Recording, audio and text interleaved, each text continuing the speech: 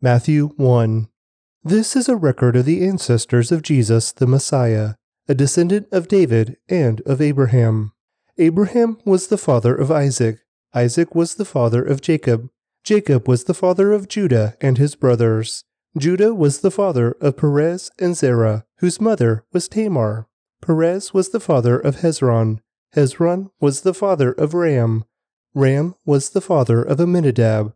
Amminadab was the father of Nahshon. Nahshon was the father of Salmon. Salmon was the father of Boaz, whose mother was Rahab. Boaz was the father of Obed, whose mother was Ruth. Obed was the father of Jesse. Jesse was the father of King David. David was the father of Solomon, whose mother was Bathsheba, the widow of Uriah. Solomon was the father of Rehoboam. Rehoboam was the father of Abijah. Abijah was the father of Asa. Asa was the father of Jehoshaphat. Jehoshaphat was the father of Jehoram. Jehoram was the father of Uzziah. Uzziah was the father of Jotham. Jotham was the father of Ahaz. Ahaz was the father of Hezekiah. Hezekiah was the father of Manasseh. Manasseh was the father of Amon. Amon was the father of Josiah. Josiah was the father of Jehoiachin and his brothers, born at the time of the exile to Babylon. After the Babylonian exile, Jehoiachin was the father of Shealtiel. Shealtiel was the father of Zerubbabel. Zerubbabel was the father of Abiud. Abiud was the father of Eliakim. Eliakim was the father of Azor. Azor was the father of Zadok. Zadok was the father of Achim. Achim was the father of Eliud. Eliud was the father of Eleazar. Eleazar was the father of Matan. Matan was the father of Jacob. Jacob was the father of Joseph, the husband of Mary. Mary gave birth to Jesus, who is called the Messiah. All those listed above include 14 generations from Abraham to David, 14 from David to the Babylonian exile, and 14 from the Babylonian exile to the Messiah. This is how Jesus, the Messiah, was born. His mother, Mary, was engaged to be married to Joseph, but before the marriage took place, while she was still a virgin, she became pregnant through the power of the Holy Spirit. Joseph, to whom she was engaged, was a righteous man and did not want to disgrace her publicly, so he decided to break the engagement quietly. As he considered this, an angel of the Lord appeared to him in a dream. "Joseph, son of David," the angel said, "do not be afraid to take Mary as your wife, for the child within her was conceived by the Holy Spirit, and she will have a son, and you are to name him Jesus, for he will save his people from their sins." All of this occurred to fulfill the Lord's message through his prophet. "Look, the virgin will conceive a child. She will give birth to a son, and they will call him Emmanuel, which means God with us." When Joseph woke up, he did as the angel of the Lord commanded and took Mary as his wife, but he did not have sexual relations with her until her son was born, and Joseph named him Jesus. Matthew 2. Jesus was born in Bethlehem in Judea during the reign of King Herod. About that time, some wise men from the eastern lands arrived in Jerusalem, asking, "Where is the newborn King of the Jews? We saw his star as it rose, and we have come to worship him." King Herod was deeply disturbed when he heard this, as was everyone in Jerusalem. He called a meeting of the leading priests and teachers of religious law and asked, "Where is the Messiah supposed to be born?" "In Bethlehem, in Judea," they said, "for this is what the prophet wrote. And you, O Bethlehem, in the land of Judah, are not least among the ruling cities of Judah, for a ruler will come from you, who will be the shepherd for my people Israel." Then Herod called for a private meeting with the wise men, and he learned from them the time when the star first appeared. Then he told them, "Go to Bethlehem and search carefully for the child, and when you find him, come back and tell me, so that I can go and worship him too." After this interview, the wise men went their way, and the star they had seen in the east guided them to Bethlehem. It went ahead of them and stopped over the place where the child was. When they saw the star, they were filled with joy. They entered the house and saw the child with his mother, Mary, and they bowed down and worshipped him. Then they opened their treasure chests and gave him gifts of gold, frankincense, and myrrh. When it was time to leave, they returned to their own country by another route, for God had warned them in a dream not to return to Herod. After these wise men were gone, an angel of the Lord appeared to Joseph in a dream. "Get up, flee to Egypt with the child and his mother," the angel said. "Stay there until I tell you to return, because Herod is going to search for the child to kill him." That night Joseph left for Egypt with the child and Mary his mother, and they stayed there until Herod's death. This fulfilled what the Lord had spoken through the prophet. "I called my son out of Egypt." Herod was furious when he realized that the wise men had outwitted him. He sent soldiers to kill all the boys in and around Bethlehem who were 2 years old and under, based on the wise men's report of the star's first appearance. Herod's brutal action fulfilled what God had spoken through the prophet Jeremiah. A cry was heard in Ramah, weeping and great mourning. Rachel weeps for her children, refusing to be comforted, for they are dead. When Herod died, an angel of the Lord appeared in a dream to Joseph in Egypt. "Get up," the angel said. "Take the child and his mother back to the land of Israel, because those who were trying to kill the child are dead." So Joseph got up and returned to the land of Israel with Jesus and his mother. But when he learned that the new ruler of Judea was Herod's son, Archelaus, he was afraid to go there. Then, after being warned in a dream, he left for the region of Galilee. So the family went and lived in a town called Nazareth. This fulfilled what the prophets had said. He will be called a Nazarene. Matthew 3. In those days, John the Baptist came to the Judean wilderness and began preaching. His message was, "Repent of your sins and turn to God, for the kingdom of heaven is near." The prophet Isaiah was speaking about John when he said, "He is a voice shouting in the wilderness, 'Prepare the way for the Lord's coming, clear the road for him.'" John's clothes were woven from coarse camel hair, and he wore a leather belt around his waist. For food he ate locusts and wild honey. People from Jerusalem and from all of Judea and all over the Jordan Valley went out to see and hear John. And when they confessed their sins, he baptized them in the Jordan River. But when he saw many Pharisees and Sadducees coming to watch him baptize, he denounced them. "You brood of snakes," he exclaimed. "Who warned you to flee the coming wrath? Prove by the way you live that you have repented of your sins and turned to God. Don't just say to each other, 'We're safe, for we are descendants of Abraham.' That means nothing, for I tell you, God can create children of Abraham from these very stones. Even now, the axe of God's judgment is poised, ready to sever the roots of the tree.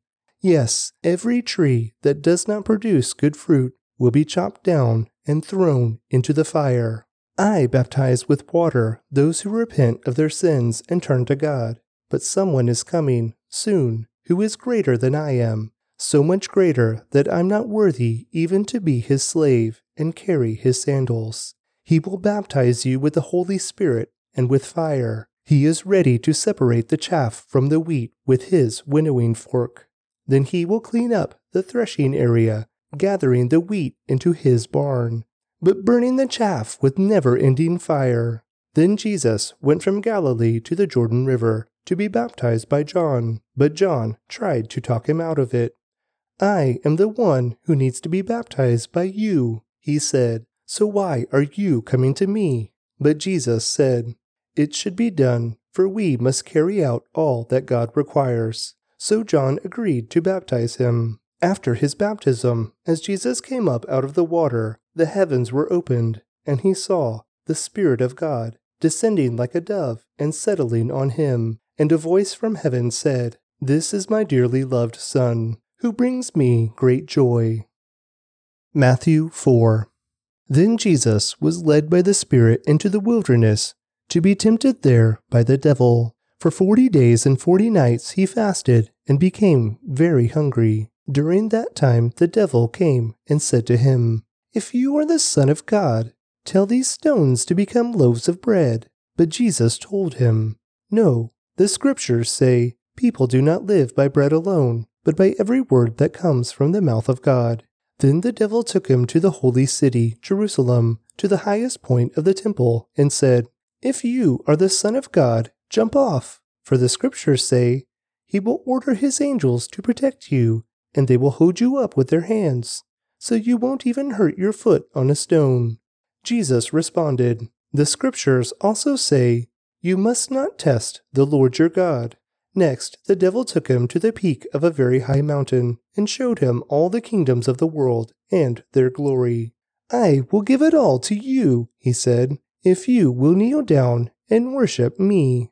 Get out of here, Satan, Jesus told him, for the scriptures say, You must worship the Lord your God and serve only Him. Then the devil went away, and the angels came and took care of Jesus. When Jesus heard that John had been arrested, he left Judea and returned to Galilee. He went first to Nazareth, then left there and moved to Capernaum, beside the Sea of Galilee, in the region of Zebulun and Naphtali. This fulfilled what God said through the prophet Isaiah. In the land of Zebulun and of Naphtali, beside the sea, beyond the Jordan River, in Galilee, where so many Gentiles live, the people who sat in darkness have seen a great light. And for those who lived in the land where death cast its shadow, a light has shined. From then on, Jesus began to preach, Repent of your sins and turn to God, for the kingdom of heaven is near. One day, as Jesus was walking along the shore of the Sea of Galilee, he saw two brothers, Simon, also called Peter, and Andrew, throwing a net into the water, for they fished for a living. Jesus called out to them, Come, follow me, and I will show you how to fish for people. And they left their nets at once and followed him. A little further up the shore he saw two other brothers, James and John, sitting in a boat with their father Zebedee, repairing their nets, and he called them to come too. They immediately followed him, leaving the boat and their father behind.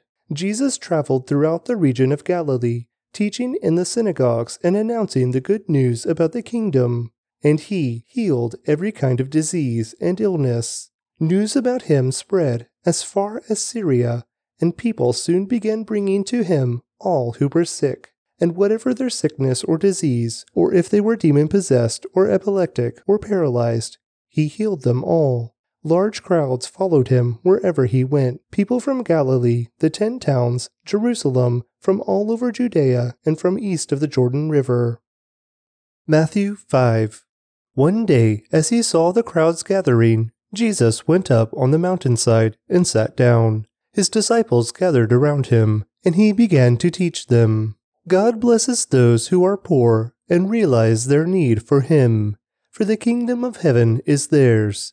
God blesses those who mourn, for they will be comforted. God blesses those who are humble, for they will inherit the whole earth. God blesses those who hunger and thirst for justice, for they will be satisfied.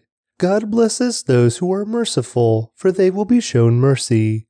God blesses those whose hearts are pure, for they will see God. God blesses those who work for peace, for they will be called the children of God.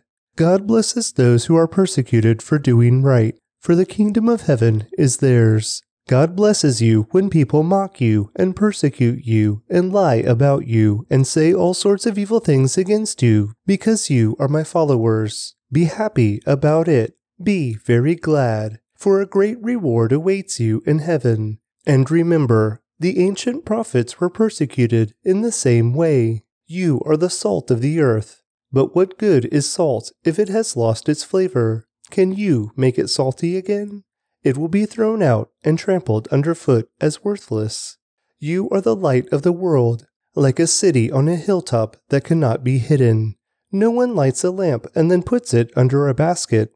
Instead, a lamp is placed on a stand, where it gives light to everyone in the house. In the same way, let your good deeds shine out for all to see, so that everyone will praise your heavenly Father. Don't misunderstand why I have come. I did not come to abolish the law of Moses or the writings of the prophets. No, I came to accomplish their purpose. I tell you the truth. Until heaven and earth disappear, Not even the smallest detail of God's law will disappear until its purpose is achieved. So if you ignore the least commandment and teach others to do the same, you will be called the least in the kingdom of heaven. But anyone who obeys God's laws and teaches them will be called great in the kingdom of heaven. But I warn you, unless your righteousness is better than the righteousness of the teachers of religious law and the Pharisees, you will never enter the kingdom of heaven. You have heard that our ancestors were told, "You must not murder. If you commit murder, you are subject to judgment." But I say, if you are even angry with someone, you are subject to judgment. If you call someone an idiot, you are in danger of being brought before the court. And if you curse someone, you are in danger of the fires of hell. So if you are presenting a sacrifice at the altar in the temple, and you suddenly remember that someone has something against you, leave your sacrifice there at the altar. Go and be reconciled to that person. Then come and offer your sacrifice to God. When you are on your way to court with your adversary, settle your differences quickly. Otherwise, your accuser may hand you over to the judge, who will hand you over to an officer, and you will be thrown into prison. And if that happens, you surely won't be free again until you have paid the last penny. You have heard the commandment that says, "You must not commit adultery." But I say, anyone who even looks at a woman with lust has already committed adultery with her in his heart. So if your eye, even your good eye, causes you to lust, gouge it out and throw it away. It is better for you to lose one part of your body than for your whole body to be thrown into hell.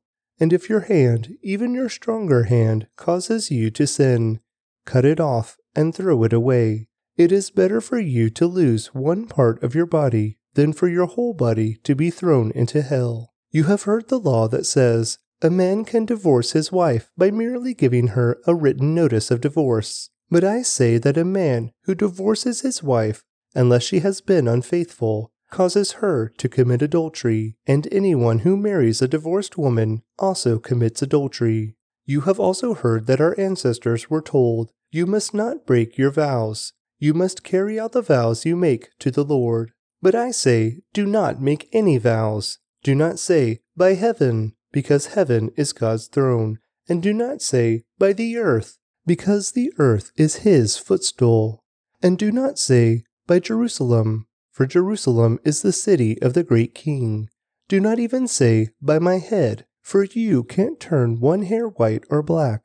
Just say a simple, "Yes, I will," or "No, I won't." Anything beyond this is from the evil one. You have heard the law that says the punishment must match the injury, an eye for an eye and a tooth for a tooth. But I say, do not resist an evil person. If someone slaps you on the right cheek, offer the other cheek also. If you are sued in court and your shirt is taken from you, give your coat too. If a soldier demands that you carry his gear for a mile, carry it 2 miles. Give to those who ask, and don't turn away from those who want to borrow. You have heard the law that says, "Love your neighbor and hate your enemy." But I say, love your enemies. Pray for those who persecute you. In that way, you will be acting as true children of your Father in heaven. For he gives his sunlight to both the evil and the good, and he sends rain on the just and the unjust alike. If you love only those who love you, what reward is there for that? Even corrupt tax collectors do that much. If you are kind only to your friends, how are you different from anyone else? Even the pagans do that. But you are to be perfect, even as your Father in heaven is perfect. Matthew 6. Watch out. Don't do your good deeds publicly to be admired by others, for you will lose the reward from your Father in heaven. When you give to someone in need, don't do as the hypocrites do, blowing trumpets in the synagogues and streets to call attention to their acts of charity. I tell you the truth, they have received all the reward they will ever get. But when you give to someone in need, don't let your left hand know what your right hand is doing. Give your gifts in private, and your Father, who sees everything, will reward you.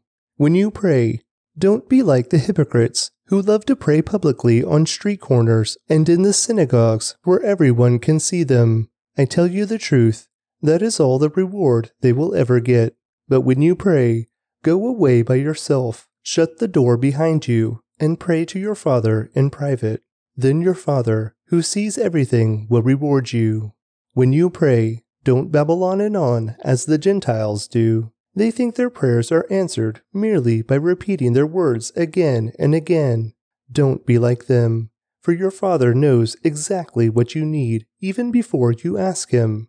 Pray like this: Our Father in heaven, may your name be kept holy. May your kingdom come soon. May your will be done on earth as it is in heaven. Give us today the food we need, and forgive us our sins, as we have forgiven those who sin against us. And don't let us yield to temptation, but rescue us from the evil one.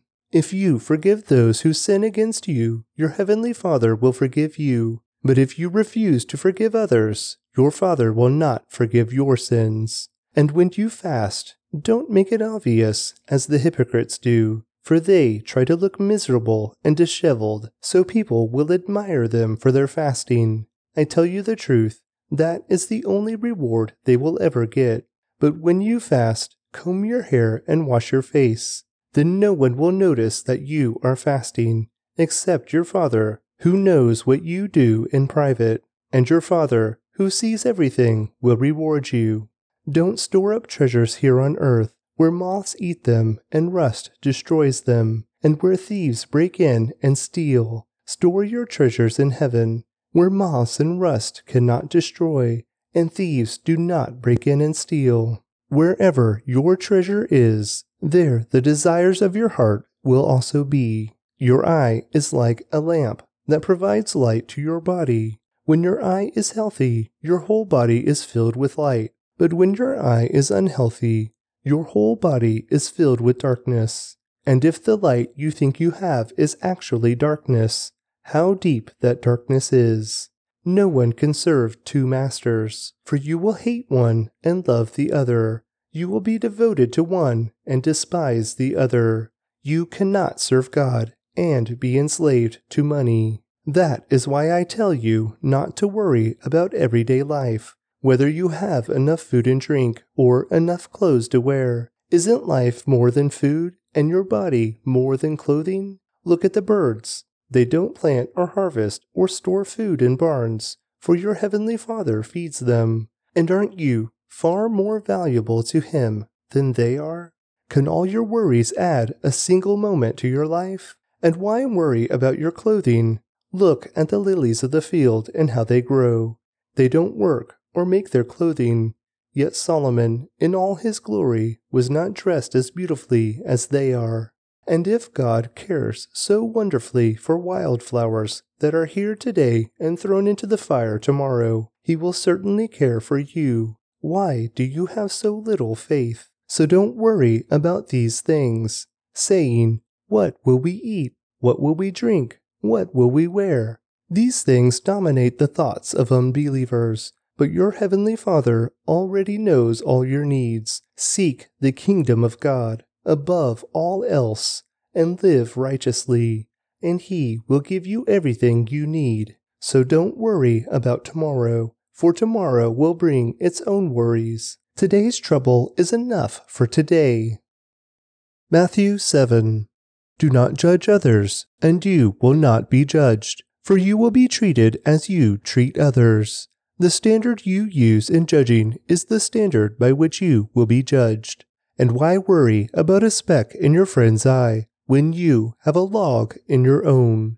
How can you think of saying to your friend, "Let me help you get rid of that speck in your eye," when you can't see past the log in your own eye? Hypocrite! First, get rid of the log in your own eye. Then you will see well enough to deal with the speck in your friend's eye. Don't waste what is holy on people who are unholy. Don't throw your pearls to pigs. They will trample the pearls, then turn and attack you. Keep on asking, and you will receive what you ask for. Keep on seeking, and you will find.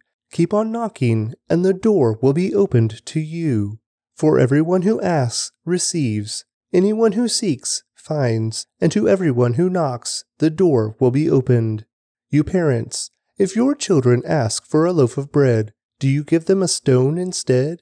Or if they ask for a fish, do you give them a snake? Of course not. So if you, sinful people, know how to give good gifts to your children, how much more will your heavenly Father give good gifts to those who ask him? Do to others whatever you would like them to do to you. This is the essence of all that is taught in the law and the prophets. You can enter God's kingdom only through the narrow gate. The highway to hell is broad, and its gate is wide for the many who choose that way. But the gateway to life is very narrow, and the road is difficult, and only a few ever find it. Beware of false prophets who come disguised as harmless sheep, but are really vicious wolves. You can identify them by their fruit, that is, by the way they act. Can you pick grapes from thorn bushes or figs from thistles? A good tree produces good fruit, and a bad tree produces bad fruit. A good tree can't produce bad fruit, and a bad tree can't produce good fruit. So every tree that does not produce good fruit is chopped down and thrown into the fire. Yes, just as you can identify a tree by its fruit, so you can identify people by their actions. Not everyone who calls out to me, Lord, Lord, will enter the kingdom of heaven. Only those who actually do the will of my Father in heaven will enter. On Judgment Day, many will say to me, Lord, Lord, we prophesied in your name, and cast out demons in your name, and performed many miracles in your name. But I will reply, I never knew you. Get away from me, you who break God's laws. Anyone who listens to my teaching and follows it is wise, like a person who builds a house on solid rock. Though the rain comes in torrents and the floodwaters rise, and the winds beat against that house, it won't collapse, because it is built on bedrock. But anyone who hears my teaching and doesn't obey it is foolish, like a person who builds a house on sand. When the rains and floods come and the winds beat against that house, it will collapse with a mighty crash. When Jesus had finished saying these things, the crowds were amazed at his teaching, for he taught with real authority, quite unlike their teachers of religious law. Matthew 8. Large crowds followed Jesus as he came down the mountainside. Suddenly, a man with leprosy approached him and knelt before him. Lord, the man said, if you are willing, you can heal me and make me clean. Jesus reached out and touched him. I am willing, he said. Be healed. And instantly the leprosy disappeared. Then Jesus said to him, Don't tell anyone about this. Instead, go to the priest and let him examine you. Take along the offering required in the law of Moses for those who have been healed of leprosy. This will be a public testimony that you have been cleansed. When Jesus returned to Capernaum, a Roman officer came and pleaded with him. Lord, my young servant lies in bed, paralyzed and in terrible pain. Jesus said, I will come and heal him. But the officer said, Lord, I am not worthy to have you come into my home. Just say the word from where you are, and my servant will be healed. I know this because I am under the authority of my superior officers, and I have authority over my soldiers. I only need to say, Go, and they go, or Come, and they come. And if I say to my slaves, Do this, they do it. When Jesus heard this, he was amazed. Turning to those who were following him, he said, I tell you the truth, I haven't seen faith like this in all Israel. And I tell you this, that many Gentiles will come from all over the world, from east and west, and sit down with Abraham, Isaac, and Jacob at the feast in the kingdom of heaven. But many Israelites, those for whom the kingdom was prepared, will be thrown into outer darkness, where there will be weeping and gnashing of teeth. Then Jesus said to the Roman officer, Go back home, because you believed, it has happened. And the young servant was healed that same hour. When Jesus arrived at Peter's house, Peter's mother-in-law was sick in bed with a high fever. But when Jesus touched her hand, the fever left her. Then she got up and prepared a meal for him. That evening, many demon-possessed people were brought to Jesus. He cast out the evil spirits with a simple command, and he healed all the sick. This fulfilled the word of the Lord through the prophet Isaiah, who said, "He took our sicknesses and removed our diseases." When Jesus saw the crowd around him, he instructed his disciples to cross to the other side of the lake. Then one of the teachers of religious law said to him, "Teacher, I will follow you wherever you go." But Jesus replied, "Foxes have dens to live in, and birds have nests, but the Son of Man has no place even to lay his head." Another of his disciples said, "Lord, first let me return home and bury my father." But Jesus told him, "Follow me now. Let the spiritually dead bury their own dead." Then Jesus got into the boat and started across the lake with his disciples. Suddenly, a fierce storm struck the lake, with waves breaking into the boat. But Jesus was sleeping. The disciples went and woke him up, shouting, "Lord, save us! We're going to drown!"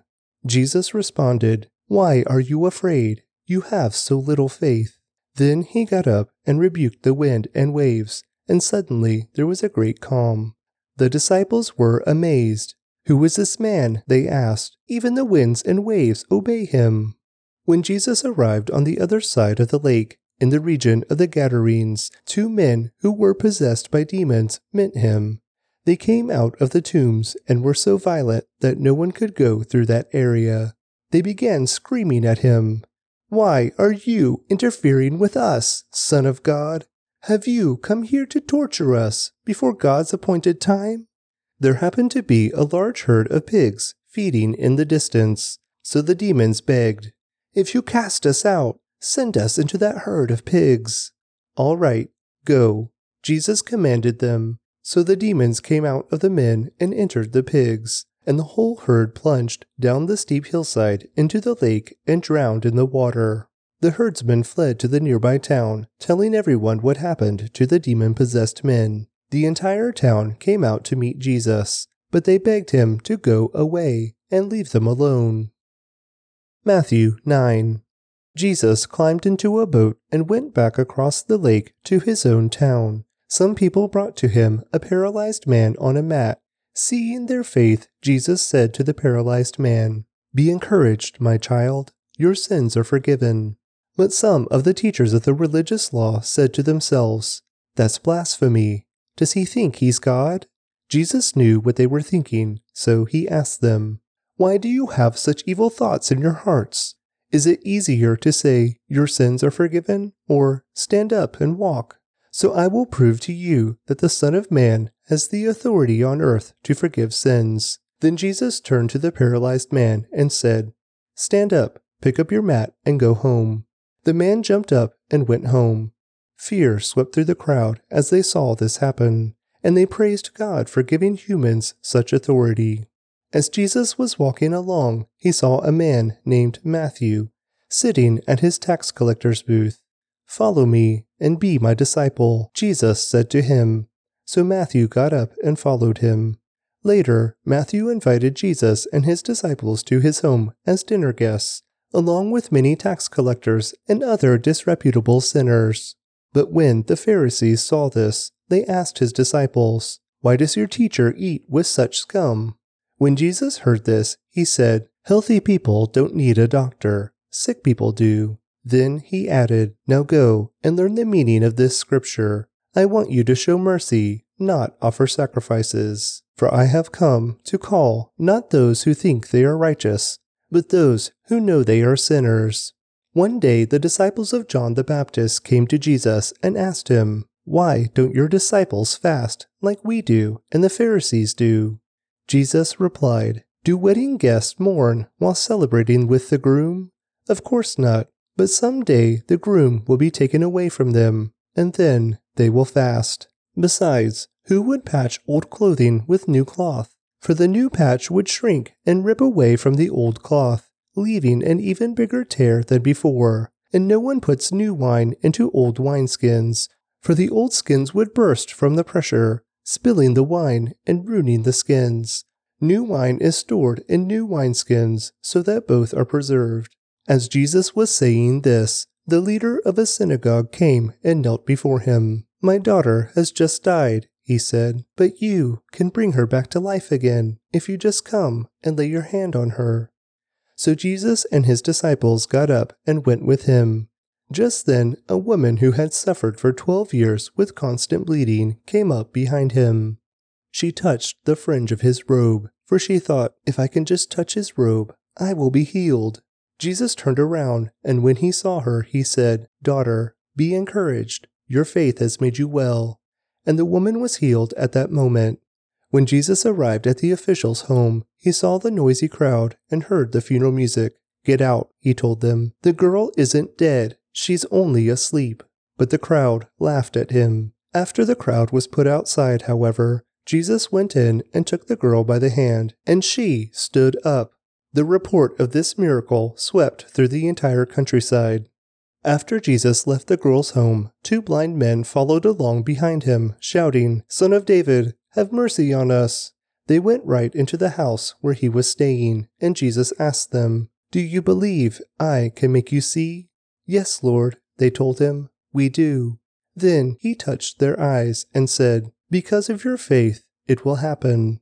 Then their eyes were opened and they could see. Jesus sternly warned them, Don't tell anyone about this. But instead, they went out and spread his fame all over the region.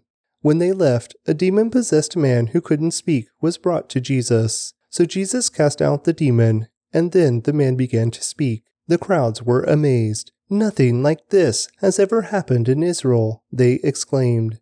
But the Pharisees said, He can cast out demons because he is empowered by the prince of demons. Jesus traveled through all the towns and villages of that area, teaching in the synagogues and announcing the good news about the kingdom, and he healed every kind of disease and illness. When he saw the crowds, he had compassion on them because they were confused and helpless, like sheep without a shepherd. He said to his disciples, The harvest is great, but the workers are few. So pray to the Lord, who is in charge of the harvest. Ask him to send more workers into his fields. Matthew 10. Jesus called his 12 disciples together and gave them authority to cast out evil spirits and to heal every kind of disease and illness. Here are the names of the 12 apostles. First, Simon, also called Peter. Then Andrew, Peter's brother. James, son of Zebedee. John, James's brother. Philip, Bartholomew. Thomas, Matthew, the tax collector. James, son of Alphaeus. Thaddeus, Simon, the zealot. Judas Iscariot, who later betrayed him. Jesus sent out the 12 apostles with these instructions. Don't go to the Gentiles or the Samaritans, but only to the people of Israel, God's lost sheep. Go and announce to them that the kingdom of heaven is near. Heal the sick, raise the dead, cure those with leprosy, and cast out demons. Give as freely as you have received. Don't take any money in your money belts, no gold, silver, or even copper coins. Don't carry a traveler's bag with a change of clothes and sandals, or even a walking stick. Don't hesitate to accept hospitality, because those who work deserve to be fed. Whenever you enter a city or village, search for a worthy person and stay in his home until you leave town. When you enter the home, give it your blessing. If it turns out to be a worthy home, let your blessing stand. If it is not, take back the blessing. If any household or town refuses to welcome you or listen to your message, shake its dust from your feet as you leave. I tell you the truth, the wicked cities of Sodom and Gomorrah will be better off than such a town on the day of judgment. Look, I am sending you out as sheep among wolves, so be as shrewd as snakes and harmless as doves. But beware, for you will be handed over to the courts and will be flogged with whips in the synagogues. You will stand trial before governors and kings because you are my followers. But this will be your opportunity to tell the rulers and other unbelievers about me. When you are arrested, don't worry about how to respond or what to say.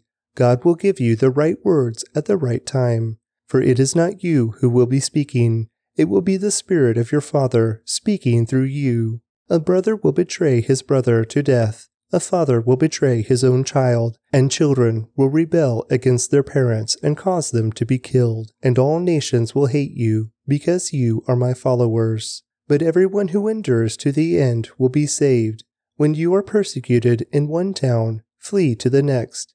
I tell you the truth, the Son of Man will return before you have reached all the towns of Israel. Students are not greater than their teacher, and slaves are not greater than their master.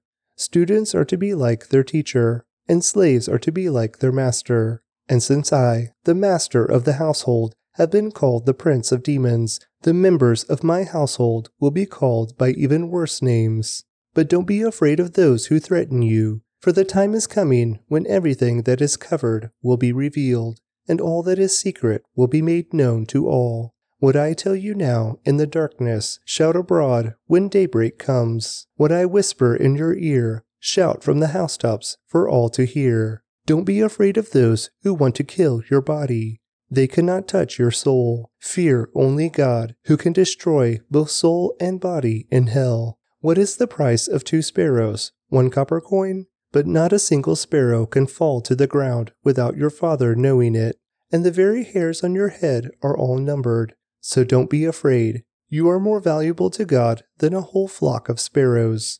Everyone who acknowledges me publicly here on earth, I will also acknowledge before my Father in heaven.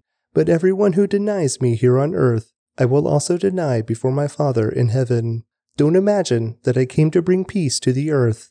I came not to bring peace, but a sword. I have come to set a man against his father, a daughter against her mother, and a daughter-in-law against her mother-in-law. Your enemies will be right in your own household. If you love your father or mother more than you love me, you are not worthy of being mine. Or if you love your son or daughter more than me, you are not worthy of being mine.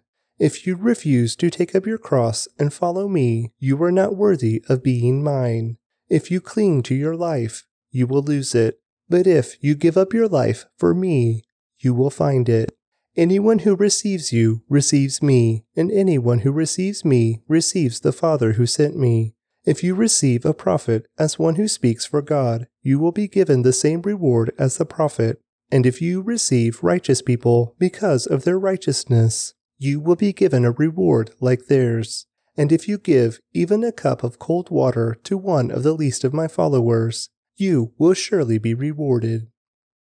Matthew 11. When Jesus had finished giving these instructions to his 12 disciples, he went out to teach and preach in the towns throughout the region. John the Baptist, who was in prison, heard about all the things the Messiah was doing. So he sent his disciples to ask Jesus, "Are you the Messiah we've been expecting, or should we keep looking for someone else?" Jesus told them, "Go back to John and tell him what you have heard and seen. The blind see, the lame walk, those with leprosy are cured, the deaf hear, the dead are raised to life, and the good news is being preached to the poor." And he added, "God blesses those who do not fall away because of me." As John's disciples were leaving, Jesus began talking about him to the crowds. "What kind of man did you go into the wilderness to see? Was he a weak reed, swayed by every breath of wind? Or were you expecting to see a man dressed in expensive clothes? No, people with expensive clothes live in palaces. Were you looking for a prophet? Yes, and he is more than a prophet. John is the man to whom the scriptures refer when they say, 'Look, I am sending my messenger ahead of you, and he will prepare your way before you.' I tell you the truth, of all who have ever lived, none is greater than John the Baptist. Yet even the least person in the kingdom of heaven is greater than he is. And from the time John the Baptist began preaching until now, the kingdom of heaven has been forcefully advancing, and violent people are attacking it. For before John came, all the prophets and the law of Moses looked forward to this present time. And if you are willing to accept what I say, he is Elijah, the one the prophets said would come. Anyone with ears to hear should listen and understand. To what can I compare this generation? It is like children playing a game in the public square. They complain to their friends, "We played wedding songs, and you didn't dance. So we played funeral songs, and you didn't mourn. For John didn't spend his time eating and drinking, and you say, 'He's possessed by a demon.'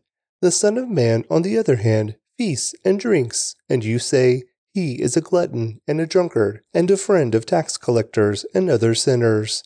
but wisdom is shown to be right by its results. Then Jesus began to denounce the towns where he had done so many of his miracles, because they hadn't repented of their sins and turned to God. What sorrow awaits you, Chorazin and Bethsaida?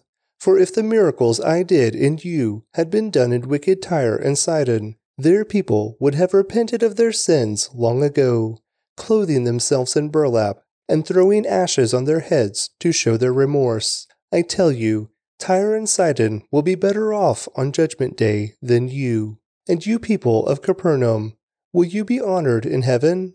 No, you will go down to the place of the dead. For if the miracles I did for you had been done in wicked Sodom, it would still be here today. I tell you, even Sodom will be better off on Judgment Day than you. At that time Jesus prayed this prayer, O Father, Lord of heaven and earth, thank you for hiding these things from those who think themselves wise and clever, and for revealing them to the childlike. Yes, Father, it pleased you to do it this way. My Father has entrusted everything to me. No one truly knows the Son except the Father, and no one truly knows the Father except the Son, and those to whom the Son chooses to reveal him. Then Jesus said, Come to me, all you who are weary and carry heavy burdens, and I will give you rest. Take my yoke upon you.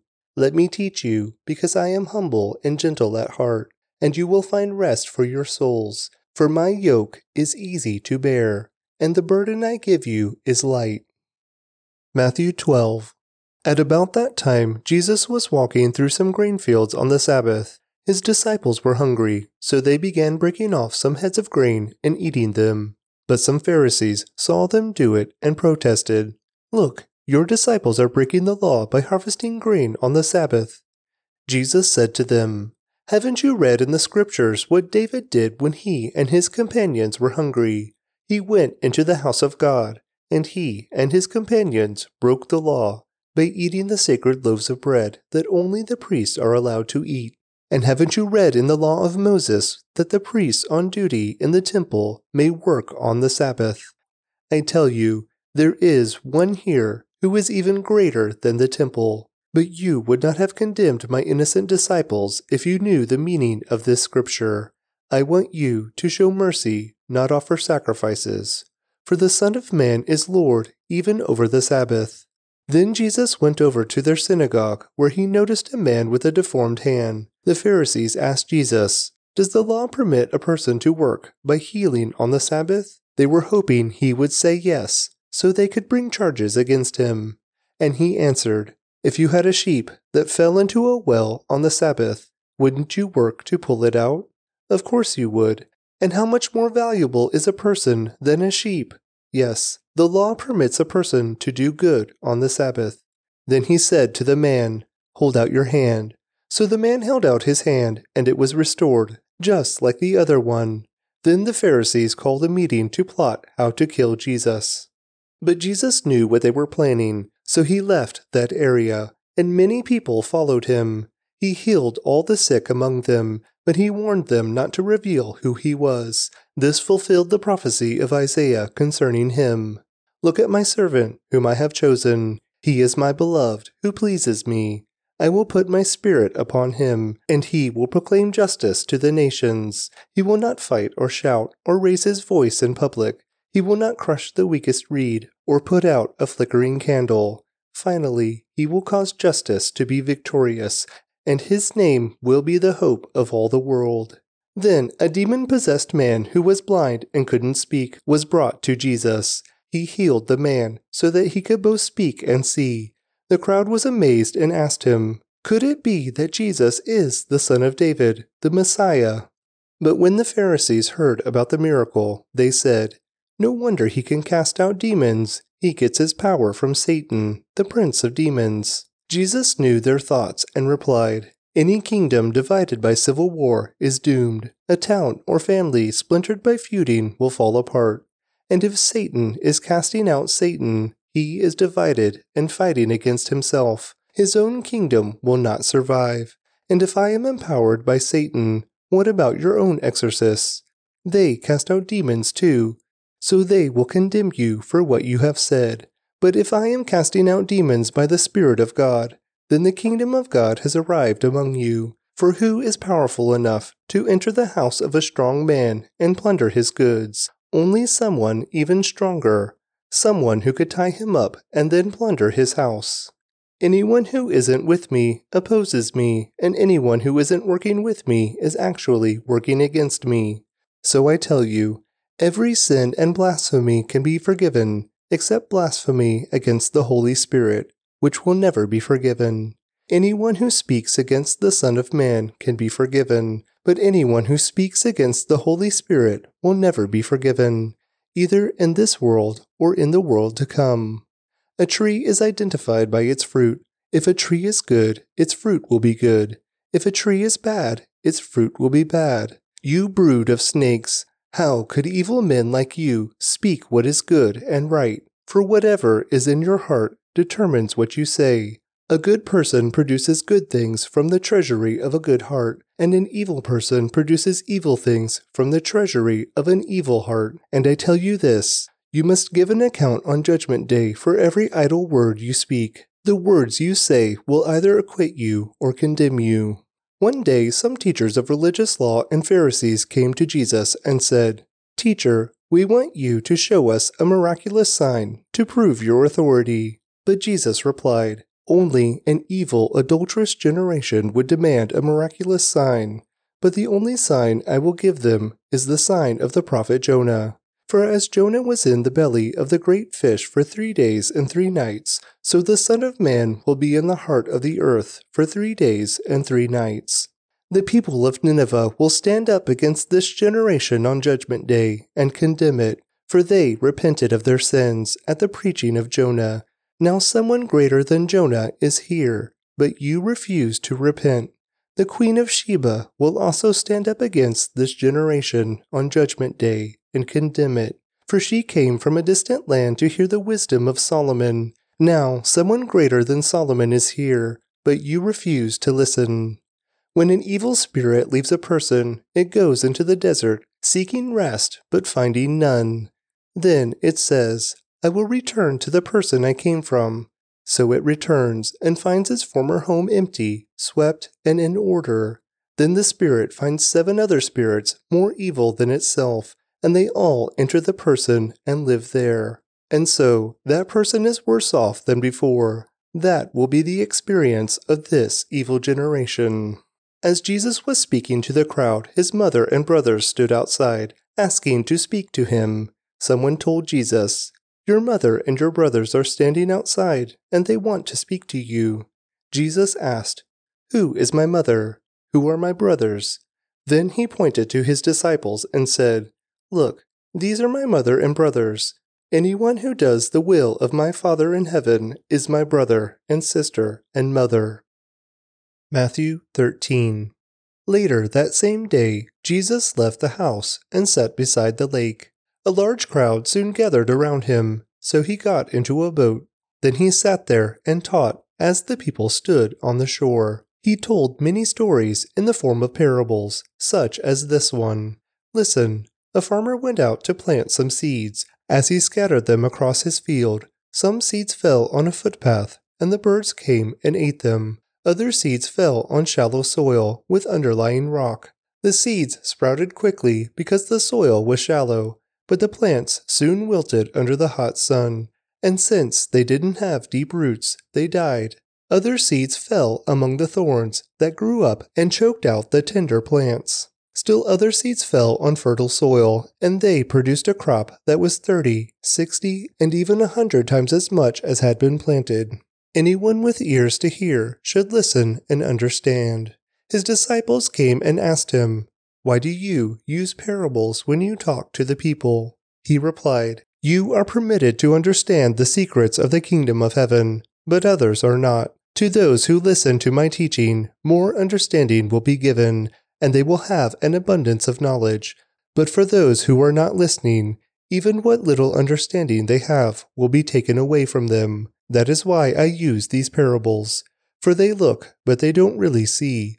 They hear, but they don't really listen or understand. This fulfills the prophecy of Isaiah that says, "When you hear what I say, you will not understand. When you see what I do, you will not comprehend. For the hearts of these people are hardened, and their ears cannot hear, and they have closed their eyes, so their eyes cannot see, and their ears cannot hear, and their hearts cannot understand, and they cannot turn to me and let me heal them. But blessed are your eyes because they see, and your ears because they hear. I tell you the truth, many prophets and righteous people longed to see what you see, but they didn't see it, and they longed to hear what you hear, but they didn't hear it. Now listen to the explanation of the parable about the farmer planting seeds. The seed that fell on the footpath represents those who hear the message about the kingdom and don't understand it. Then the evil one comes and snatches away the seed that was planted in their hearts. The seed on the rocky soil represents those who hear the message and immediately receive it with joy. But since they don't have deep roots, they don't last long.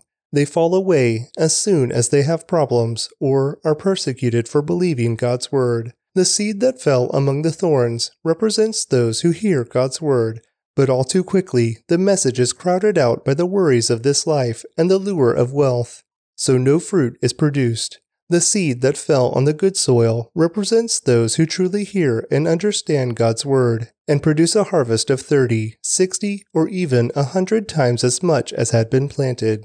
Here is another story Jesus told. The kingdom of heaven is like a farmer who planted good seed in his field. But that night, as the workers slept, his enemy came and planted weeds among the wheat, then slipped away. When the crop began to grow and produce grain, the weeds also grew. The farmer's workers went to him and said, "Sir, the field where you planted that good seed is full of weeds.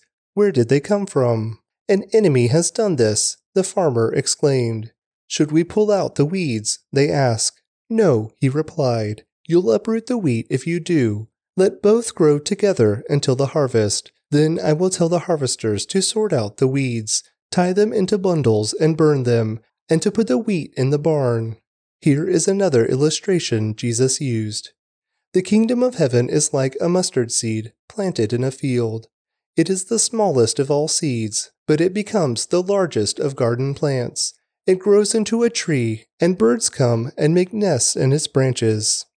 Jesus also used this illustration. The kingdom of heaven is like the yeast a woman uses in making bread. Even though she puts only a little yeast in 3 measures of flour, it permeated every part of the dough. Jesus always used stories and illustrations like these when speaking to the crowds. In fact, he never spoke to them without using such parables. This fulfilled what God had spoken through the prophet. "I will speak to you in parables. I will explain things hidden since the creation of the world." Then, leaving the crowds outside, Jesus went into the house. His disciples said, "Please explain to us the story of the weeds in the field." Jesus replied, "The Son of Man is the farmer who plants the good seed.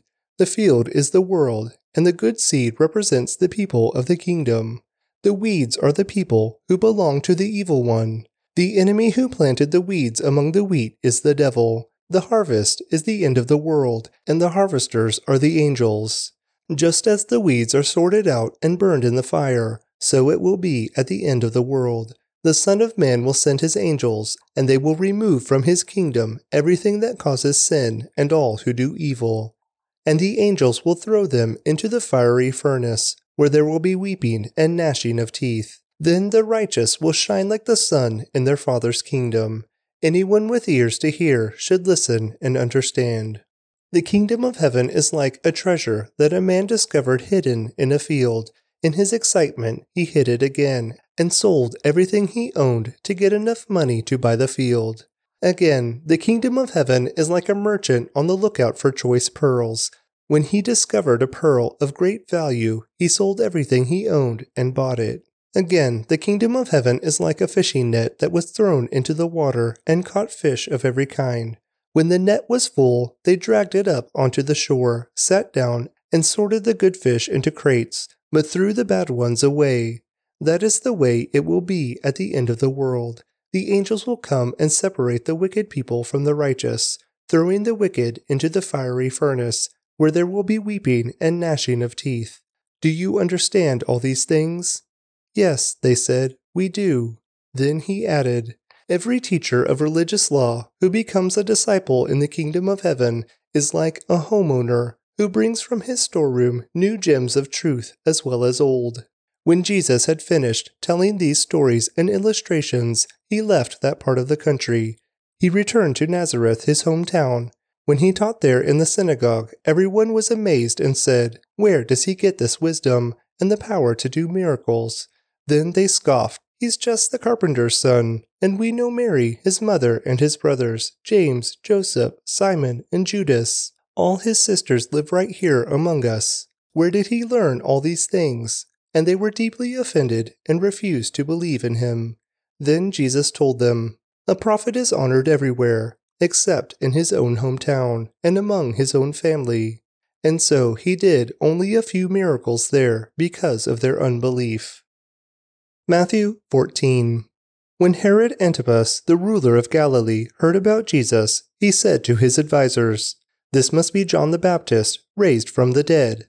That is why he can do such miracles." For Herod had arrested and imprisoned John as a favor to his wife Herodias, the former wife of Herod's brother Philip.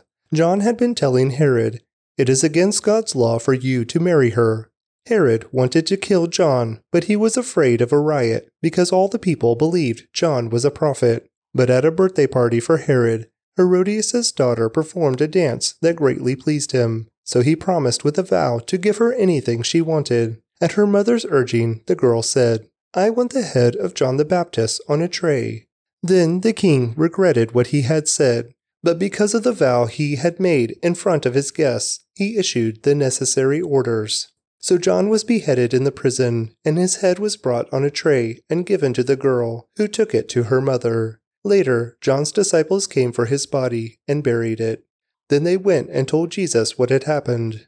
As soon as Jesus heard the news, he left in a boat to a remote area to be alone.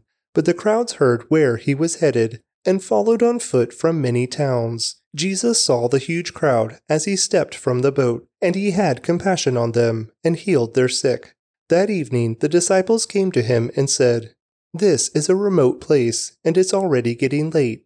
Send the crowds away so they can go to the villages and buy food for themselves." But Jesus said, "That isn't necessary. You feed them."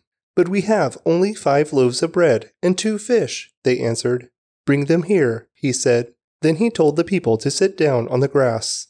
Jesus took the 5 loaves and 2 fish, looked up toward heaven, and blessed them. Then, breaking the loaves into pieces, he gave the bread to the disciples, who distributed it to the people. They all ate as much as they wanted, and afterward, the disciples picked up 12 baskets of leftovers. About 5,000 men were fed that day, in addition to all the women and children. Immediately after this, Jesus insisted that his disciples get back into the boat and cross to the other side of the lake, while he sent the people home. After sending them home, he went up into the hills by himself to pray. Night fell while he was there alone. Meanwhile, the disciples were in trouble far away from land, for a strong wind had risen, and they were fighting heavy waves. About 3 o'clock in the morning, Jesus came toward them, walking on the water. When the disciples saw him walking on the water, they were terrified. In their fear, they cried out, "It's a ghost!" But Jesus spoke to them at once. "Don't be afraid," he said. "Take courage, I am here." Then Peter called to him, "Lord, if it's really you, tell me to come to you, walking on the water." "Yes, come," Jesus said. So Peter went over the side of the boat and walked on the water toward Jesus. But when he saw the strong wind and the waves, he was terrified and began to sink. "Save me, Lord," he shouted. Jesus immediately reached out and grabbed him. "You have so little faith," Jesus said. "Why did you doubt me?"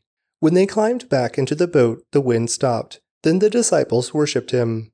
"You really are the Son of God," they exclaimed. After they had crossed the lake, they landed at Gennesaret. When the people recognized Jesus, the news of his arrival spread quickly throughout the whole area, and soon people were bringing all their sick to be healed. They begged him to let the sick touch at least the fringe of his robe, and all who touched him were healed. Matthew 15. Some Pharisees and teachers of religious law now arrived from Jerusalem to see Jesus. They asked him, "Why do your disciples disobey the age-old tradition? For they ignore our tradition of ceremonial hand-washing before they eat." Jesus replied, "And why do you, by your traditions, violate the direct commandments of God? For instance, God says, 'Honor your father and mother,' and anyone who speaks disrespectfully of father or mother must be put to death. But you say it is all right for people to say to their parents, 'Sorry, I can't help you, for I have vowed to give to God what I would have given to you.' In this way, you say that they don't need to honor their parents, and so you cancel the word of God for the sake of your own tradition. You hypocrites!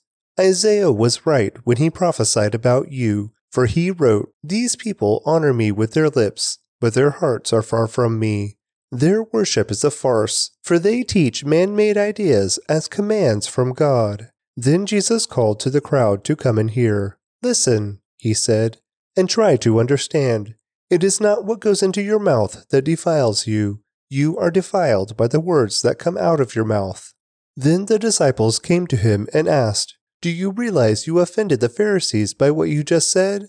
Jesus replied, "Every plant not planted by my heavenly Father will be uprooted, so ignore them. They are blind guides, leading the blind, and if one blind person guides another, they will both fall into a ditch." Then Peter said to Jesus, "Explain to us the parable that says people aren't defiled by what they eat." "Don't you understand yet?" Jesus asked. "Anything you eat passes through the stomach and then goes into the sewer, but the words you speak come from the heart. That's what defiles you. For from the heart comes evil thoughts, murder, adultery, all sexual immorality, theft, lying, and slander. These are what defile you. Eating with unwashed hands will never defile you." Then Jesus left Galilee and went north to the region of Tyre and Sidon. A Gentile woman who lived there came to him, pleading, "Have mercy on me, O Lord, Son of David, for my daughter is possessed by a demon that torments her severely." But Jesus gave her no reply, not even a word. Then his disciples urged him to send her away. "Tell her to go away," they said. "She is bothering us with all her begging." Then Jesus said to the woman, "I was sent only to help God's lost sheep, the people of Israel." But she came and worshipped him, pleading again, "Lord, help me." Jesus responded, "It isn't right to take food from the children and throw it to the dogs." She replied, "That's true, Lord, but even the dogs are allowed to eat the scraps that fall beneath their master's table." "Dear woman," Jesus said to her, "your faith is great. Your request is granted." And her daughter was instantly healed. Jesus returned to the Sea of Galilee and climbed a hill and sat down. A vast crowd brought to him people who were lame, blind, crippled, those who couldn't speak, and many others. They laid them before Jesus, and he healed them all. The crowd was amazed. Those who hadn't been able to speak were talking, the crippled were made well, the lame were walking, and the blind could see again, and they praised the God of Israel. Then Jesus called his disciples and told them, "I feel sorry for these people. They have been here with me for 3 days, and they have nothing to eat. I don't want to send them away hungry, or they will faint along the way." The disciples replied, "Where would we get enough food here in the wilderness for such a huge crowd?" Jesus asked, "How much bread do you have?" They replied, 7 loaves and a few small fish." So Jesus told all the people to sit down on the ground. Then he took the 7 loaves and the fish, thanked God for them, and broke them into pieces. He gave them to the disciples, who distributed the food to the crowd. They all ate as much as they wanted. Afterward, the disciples picked up 7 large baskets of leftover food. There were 4,000 men who were fed that day, in addition to all the women and children. Then Jesus sent the people home, and he got into a boat and crossed over to the region of Magadan. Matthew 16. One day the Pharisees and Sadducees came to test Jesus, demanding that he show them a miraculous sign from heaven to prove his authority. He replied, "You know the saying, 'Red sky at night means fair weather tomorrow.' Red sky in the morning means foul weather all day. You know how to interpret the weather signs in the sky, but you don't know how to interpret the signs of the times. Only an evil, adulterous generation would demand a miraculous sign, but the only sign I will give them is the sign of the prophet Jonah." Then Jesus left them and went away. Later, after they crossed to the other side of the lake, the disciples discovered they had forgotten to bring any bread. "Watch out," Jesus warned them. "Beware of the yeast of the Pharisees and Sadducees." At this, they began to argue with each other because they hadn't brought any bread. Jesus knew what they were saying, so he said, "You have so little faith. Why are you arguing with each other about having no bread? Don't you understand even yet? Don't you remember the 5,000 I fed with 5 loaves and the baskets of leftovers you picked up? Or the 4,000 I fed with 7 loaves and the large baskets of leftovers you picked up? Why can't you understand that I'm not talking about bread? So again I say, beware the yeast of the Pharisees and Sadducees." Then at last they understood that he wasn't speaking about the yeast and bread, but about the deceptive teaching of the Pharisees and Sadducees. When Jesus came to the region of Caesarea Philippi, he asked his disciples, "Who do the people say that the Son of Man is?" "Well," they replied, "some say John the Baptist, some say Elijah, and others say Jeremiah or one of the other prophets." Then he asked them, "But who do you say I am?" Simon Peter answered, "You are the Messiah, the Son of the living God." Jesus replied, "You are blessed, Simon, son of John, because my Father in heaven has revealed this to you. You did not learn this from any human being. Now I say to you that you are Peter, which means rock, and upon this rock I will build my church, and all the powers of hell will not conquer it.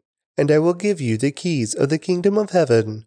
Whatever you forbid on earth will be forbidden in heaven, and whatever you permit on earth will be permitted in heaven." Then he sternly warned the disciples not to tell anyone that he was the Messiah. From then on, Jesus began to tell his disciples plainly that it was necessary for him to go to Jerusalem, and that he would suffer many terrible things at the hands of the elders, the leading priests, and the teachers of religious law. He would be killed, but on the 3rd day he would be raised from the dead. But Peter took him aside and began to reprimand him for saying such things. "Heaven forbid, Lord," he said, "this will never happen to you." Jesus turned to Peter and said, "Get away from me, Satan. You are a dangerous trap to me. You are seeing things merely from a human point of view, not from God's." Then Jesus said to his disciples, "If any of you wants to be my follower, you must give up your own way and take up your cross and follow me. If you try to hang on to your life, you will lose it. But if you give up your life for my sake, you will save it. And what do you benefit if you gain the whole world but lose your own soul? Is anything worth more than your soul? For the Son of Man will come with his angels in the glory of his Father, and will judge all people according to their deeds. And I tell you the truth, some standing here right now will not die before they see the Son of Man coming in his kingdom." Matthew 17. 6 days later, Jesus took Peter and the 2 brothers, James and John, and led them up a high mountain to be alone. As the men watched, Jesus' appearance was transformed so that his face shone like the sun, and his clothes became as white as light. Suddenly, Moses and Elijah appeared and began talking with Jesus. Peter exclaimed, "Lord, it's wonderful for us to be here. If you want, I'll make 3 shelters as memorials, one for you, one for Moses, and one for Elijah." But even as he spoke, a bright cloud overshadowed them, and a voice from the cloud said, "This is my dearly loved Son, who brings me great joy. Listen to him." The disciples were terrified and fell face down on the ground. Then Jesus came over and touched them. "Get up," he said, "don't be afraid." And when they looked up, Moses and Elijah were gone, and they saw only Jesus. As they went back down the mountain, Jesus commanded them, "Don't tell anyone what you have seen until the Son of Man has been raised from the dead." Then his disciples asked him, Why do the teachers of religious law insist that Elijah must return before the Messiah comes?" Jesus replied, "Elijah is indeed coming first to get everything ready. But I tell you, Elijah has already come, but he wasn't recognized, and they chose to abuse him. And in the same way, they will also make the Son of Man suffer." Then the disciples realized he was talking about John the Baptist. At the foot of the mountain, a large crowd was waiting for them. A man came and knelt before Jesus and said, "Lord, have mercy on my son. He has seizures and suffers terribly. He often falls into the fire or into the water, so I brought him to your disciples, but they couldn't heal him." Jesus said, "You faithless and corrupt people, how long must I be with you? How long must I put up with you? Bring the boy here to me." Then Jesus rebuked the demon in the boy, and it left him. From that moment the boy was well. Afterward, the disciples asked Jesus privately, "Why couldn't we cast out that demon?" "You don't have enough faith," Jesus told them. "I tell you the truth. If you had faith even as small as a mustard seed, you could say to this mountain, 'Move from here to there,' and it would move. Nothing would be impossible." After they gathered again in Galilee, Jesus told them, "The Son of Man is going to be betrayed into the hands of his enemies. He will be killed, but on the third day he will be raised from the dead." And the disciples were filled with grief. On their arrival in Capernaum, the collectors of the temple tax came to Peter and asked him, "Doesn't your teacher pay the temple tax?" "Yes, he does," Peter replied. Then he went into the house. But before he had a chance to speak, Jesus asked him, "What do you think, Peter? Do kings tax their own people or the people they have conquered?" "They tax the people they have conquered," Peter replied. "Well then," Jesus said, "the citizens are free. However, we don't want to offend them, so go down to the lake and throw in a line.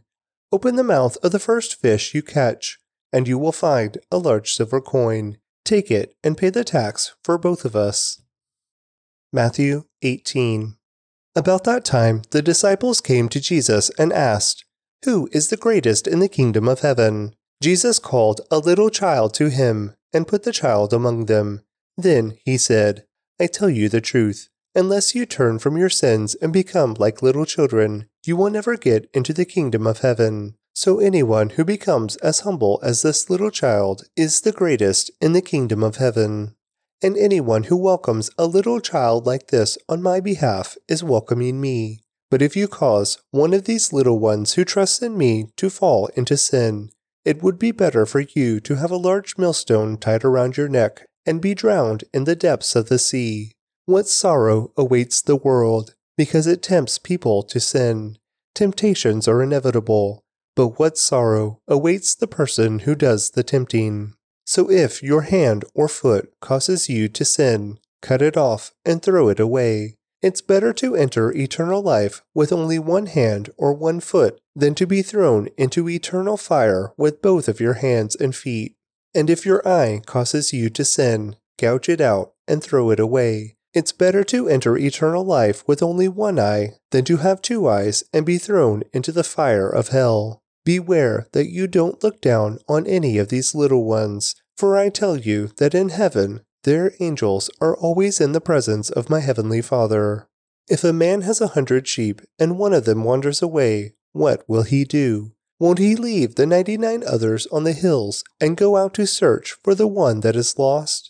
And if he finds it, I tell you the truth, he will rejoice over it more than over the 99 that didn't wander away. In the same way, it is not my heavenly Father's will that even one of these little ones should perish. If another believer sins against you, go privately and point out the offense. If the other person listens and confesses it, you have won that person back. But if you are unsuccessful, take 1 or 2 others with you and go back again, so that everything you say may be confirmed by 2 or 3 witnesses. If the person still refuses to listen, take your case to the church. Then, if he or she won't accept the church's decision, treat that person as a pagan or a corrupt tax collector. I tell you the truth, whatever you forbid on earth will be forbidden in heaven, and whatever you permit on earth will be permitted in heaven. I also tell you this, if two of you agree here on earth concerning anything you ask, my Father in heaven will do it for you. For where 2 or 3 gather together as my followers, I am there among them." Then Peter came to him and asked, "Lord, how often should I forgive someone who sins against me? 7 times?" "No, not 7 times," Jesus replied, "but 70 times 7. Therefore, the kingdom of heaven can be compared to a king who decided to bring his accounts up to date with servants who had borrowed money from him. In the process, one of his debtors was brought in who owed him millions of dollars. He couldn't pay, so his master ordered that he be sold, along with his wife, his children, and everything he owned, to pay the debt. But the man fell down before his master and begged him, "Please, be patient with me, and I will pay it all." Then his master was filled with pity for him, and he released him and forgave his debt. But when the man left the king, he went to a fellow servant who owed him a few $1,000s. He grabbed him by the throat and demanded instant payment. His fellow servant fell down before him and begged for a little more time. "Be patient with me, and I will pay it," he pleaded. But his creditor wouldn't wait. He had the man arrested and put in prison until the debt could be paid in full. When some of the other servants saw this, they were very upset. They went to the king and told him everything that had happened. Then the king called in the man he had forgiven and said, "You evil servant, I forgave you that tremendous debt because you pleaded with me. Shouldn't you have mercy on your fellow servant, just as I had mercy on you?" Then the angry king sent the man to prison to be tortured until he had paid his entire debt. That's what my heavenly Father will do to you if you refuse to forgive your brothers and sisters from your heart. Matthew 19. When Jesus had finished saying these things, he left Galilee and went down to the region of Judea, east of the Jordan River. Large crowds followed him there, and he healed their sick.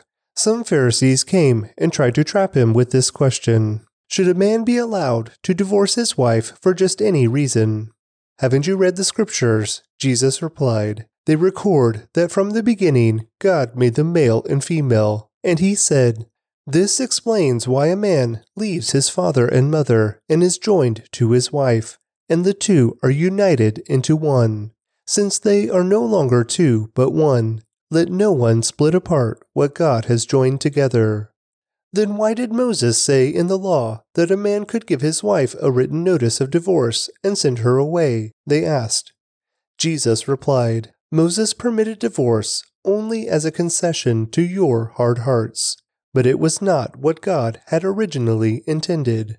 And I tell you this, whoever divorces his wife and marries someone else commits adultery, unless his wife has been unfaithful." Jesus' disciples then said to him, "If this is the case, it is better not to marry." "Not everyone can accept this statement," Jesus said, "only those whom God helps. Some are born as eunuchs, some have been made eunuchs by others, and some choose not to marry for the sake of the kingdom of heaven. Let anyone accept this who can." One day some parents brought their children to Jesus so he could lay his hands on them and pray for them. But the disciples scolded the parents for bothering him. But Jesus said, "Let the children come to me. Don't stop them, for the kingdom of heaven belongs to those who are like these children." And he placed his hands on their heads and blessed them before he left. Someone came to Jesus with this question: "Teacher, what good deed must I do to have eternal life?" "Why ask me about what is good?" Jesus replied. "There is only one who is good. But to answer your question, if you want to receive eternal life, keep the commandments." "Which ones?" the man asked. And Jesus replied, "You must not murder. You must not commit adultery. You must not steal. You must not testify falsely. Honor your father and mother. Love your neighbor as yourself." "I've obeyed all these commands," the young man replied. "What else must I do?" Jesus told him, "If you want to be perfect, go and sell all your possessions and give the money to the poor, and you will have treasure in heaven. Then come, follow me." But when the young man heard this, he went away sad, for he had many possessions.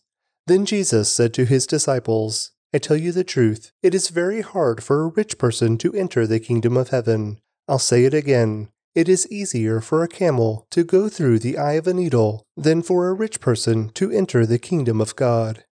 The disciples were astounded. "Then who in the world can be saved?" they asked. Jesus looked at them intently and said, "Humanly speaking, it is impossible, but with God everything is possible." Then Peter said to him, "We've given up everything to follow you. What will we get?" Jesus replied, "I assure you that when the world is made new and the Son of Man sits upon his glorious throne, you who have been my followers will also sit on 12 thrones, judging the 12 tribes of Israel. And everyone who has given up houses or brothers or sisters or father or mother or children or property for my sake will receive 100 times as much in return and will inherit eternal life. But many who are the greatest now will be the least important then, and those who seem the least important now will be the greatest then." Matthew 20. For the kingdom of heaven is like the landowner who went out early one morning to hire workers for his vineyard. He agreed to pay the normal daily wage and sent them out to work. At 9 o'clock in the morning, he was passing through the marketplace and saw some people standing around doing nothing. So he hired them, telling them he would pay them whatever was right at the end of the day. So they went to work in the vineyard. At noon and again at 3 o'clock, he did the same thing. At 5 o'clock that afternoon, he was in town again and saw some more people standing around. He asked them, "Why haven't you been working today?" They replied, "Because no one hired us." The landowner told them, "Then go out and join the others in my vineyard." That evening, he told the foreman to call the workers in and pay them, beginning with the last workers first. When those hired at 5 o'clock were paid, each received a full day's wage. When those hired first came to get their pay, they assumed they would receive more, but they too were paid a day's wage. When they received their pay, they protested to the owner, "Those people worked only 1 hour, and yet you've paid them just as much as you paid us, who worked all day in the scorching heat." He answered one of them, "Friend, I haven't been unfair. Didn't you agree to work all day for the usual wage? Take your money and go. I wanted to pay this last worker the same as you. Is it against the law for me to do what I want with my money? Should you be jealous because I am kind to others? So those who are last now will be first then, and those who are first will be last." As Jesus was going up to Jerusalem, he took the 12 disciples aside privately and told them what was going to happen to him. "Listen," he said, "we're going up to Jerusalem, where the Son of Man will be betrayed to the leading priests and the teachers of religious law. They will sentence him to die. Then they will hand him over to the Romans to be mocked, flogged with a whip, and crucified. But on the 3rd day he will be raised from the dead." Then the mother of James and John, the sons of Zebedee, came to Jesus with her sons. She knelt respectfully to ask a favor. "What is your request?" he asked. She replied, "In your kingdom, please let my 2 sons sit in places of honor next to you, one on your right and the other on your left." But Jesus answered by saying to them, "You don't know what you are asking. Are you able to drink from the bitter cup of suffering I am about to drink?" "Oh yes," they replied, "we are able." Jesus told them, "You will indeed drink from my bitter cup, but I have no right to say who will sit on my right or my left. My Father has prepared those places for the ones he has chosen." When the 10 other disciples heard what James and John had asked, they were indignant. But Jesus called them together and said, "You know that the rulers in this world lord it over their people, and officials flaunt their authority over those under them. But among you it will be different. Whoever wants to be a leader among you must be your servant, and whoever wants to be first among you must become your slave. For even the Son of Man came not to be served, but to serve others, and to give his life as a ransom for many." As Jesus and the disciples left the town of Jericho, a large crowd followed behind. 2 blind men were sitting beside the road. When they heard that Jesus was coming that way, they began shouting, "Lord, Son of David, have mercy on us." "Be quiet," the crowd yelled at them, but they only shouted louder, "Lord, Son of David, have mercy on us." When Jesus heard them, he stopped and called, "What do you want me to do for you?" "Lord," they said, "we want to see." Jesus felt sorry for them and touched their eyes. Instantly they could see. Then they followed him. Matthew 21. As Jesus and the disciples approached Jerusalem, they came to the town of Bethphage on the Mount of Olives. Jesus sent 2 of them on ahead. "Go into the village over there," he said. "As soon as you enter it, you will see a donkey tied there, with its colt beside it. Untie them and bring them to me. If anyone asks what you are doing, just say, 'The Lord needs them,' and he will immediately let you take them." This took place to fulfill the prophecy that said, "Tell the people of Jerusalem, 'Look, your king is coming to you. He is humble, riding on a donkey, riding on a donkey's colt.'" The 2 disciples did as Jesus commanded. They brought the donkey and the colt to him, and threw their garments over the colt, and he sat on it. Most of the crowd spread their garments on the road ahead of him, and others cut branches from the trees and spread them on the road. Jesus was in the center of the procession, and the people all around him were shouting, "Praise God for the Son of David! Blessings on the one who comes in the name of the Lord! Praise God in the highest heaven!" The entire city of Jerusalem was in an uproar as he entered. "Who is this?" they asked, and the crowds replied, "It's Jesus, the prophet from Nazareth in Galilee." Jesus entered the temple and began to drive out all the people buying and selling animals for sacrifice. He knocked over the tables of the money changers and the chairs of those selling doves. He said to them, "The scriptures declare, 'My temple will be called a house of prayer,' but you have turned it into a den of thieves." The blind and the lame came to him in the temple, and he healed them. The leading priests and the teachers of religious law saw these wonderful miracles and heard even the children in the temple shouting, "Praise God for the Son of David." But the leaders were indignant. They asked Jesus, "Do you hear what these children are saying?" "Yes," Jesus replied. "Haven't you ever read the scriptures? For they say, 'You have taught children and infants to give you praise.'" Then he returned to Bethany, where he stayed overnight. In the morning, as Jesus was returning to Jerusalem, he was hungry, and he noticed a fig tree beside the road. He went over to see if there were any figs, but there were only leaves. Then he said to it, "May you never bear fruit again." And immediately the fig tree withered up. The disciples were amazed when they saw this and asked, "How did the fig tree wither so quickly?"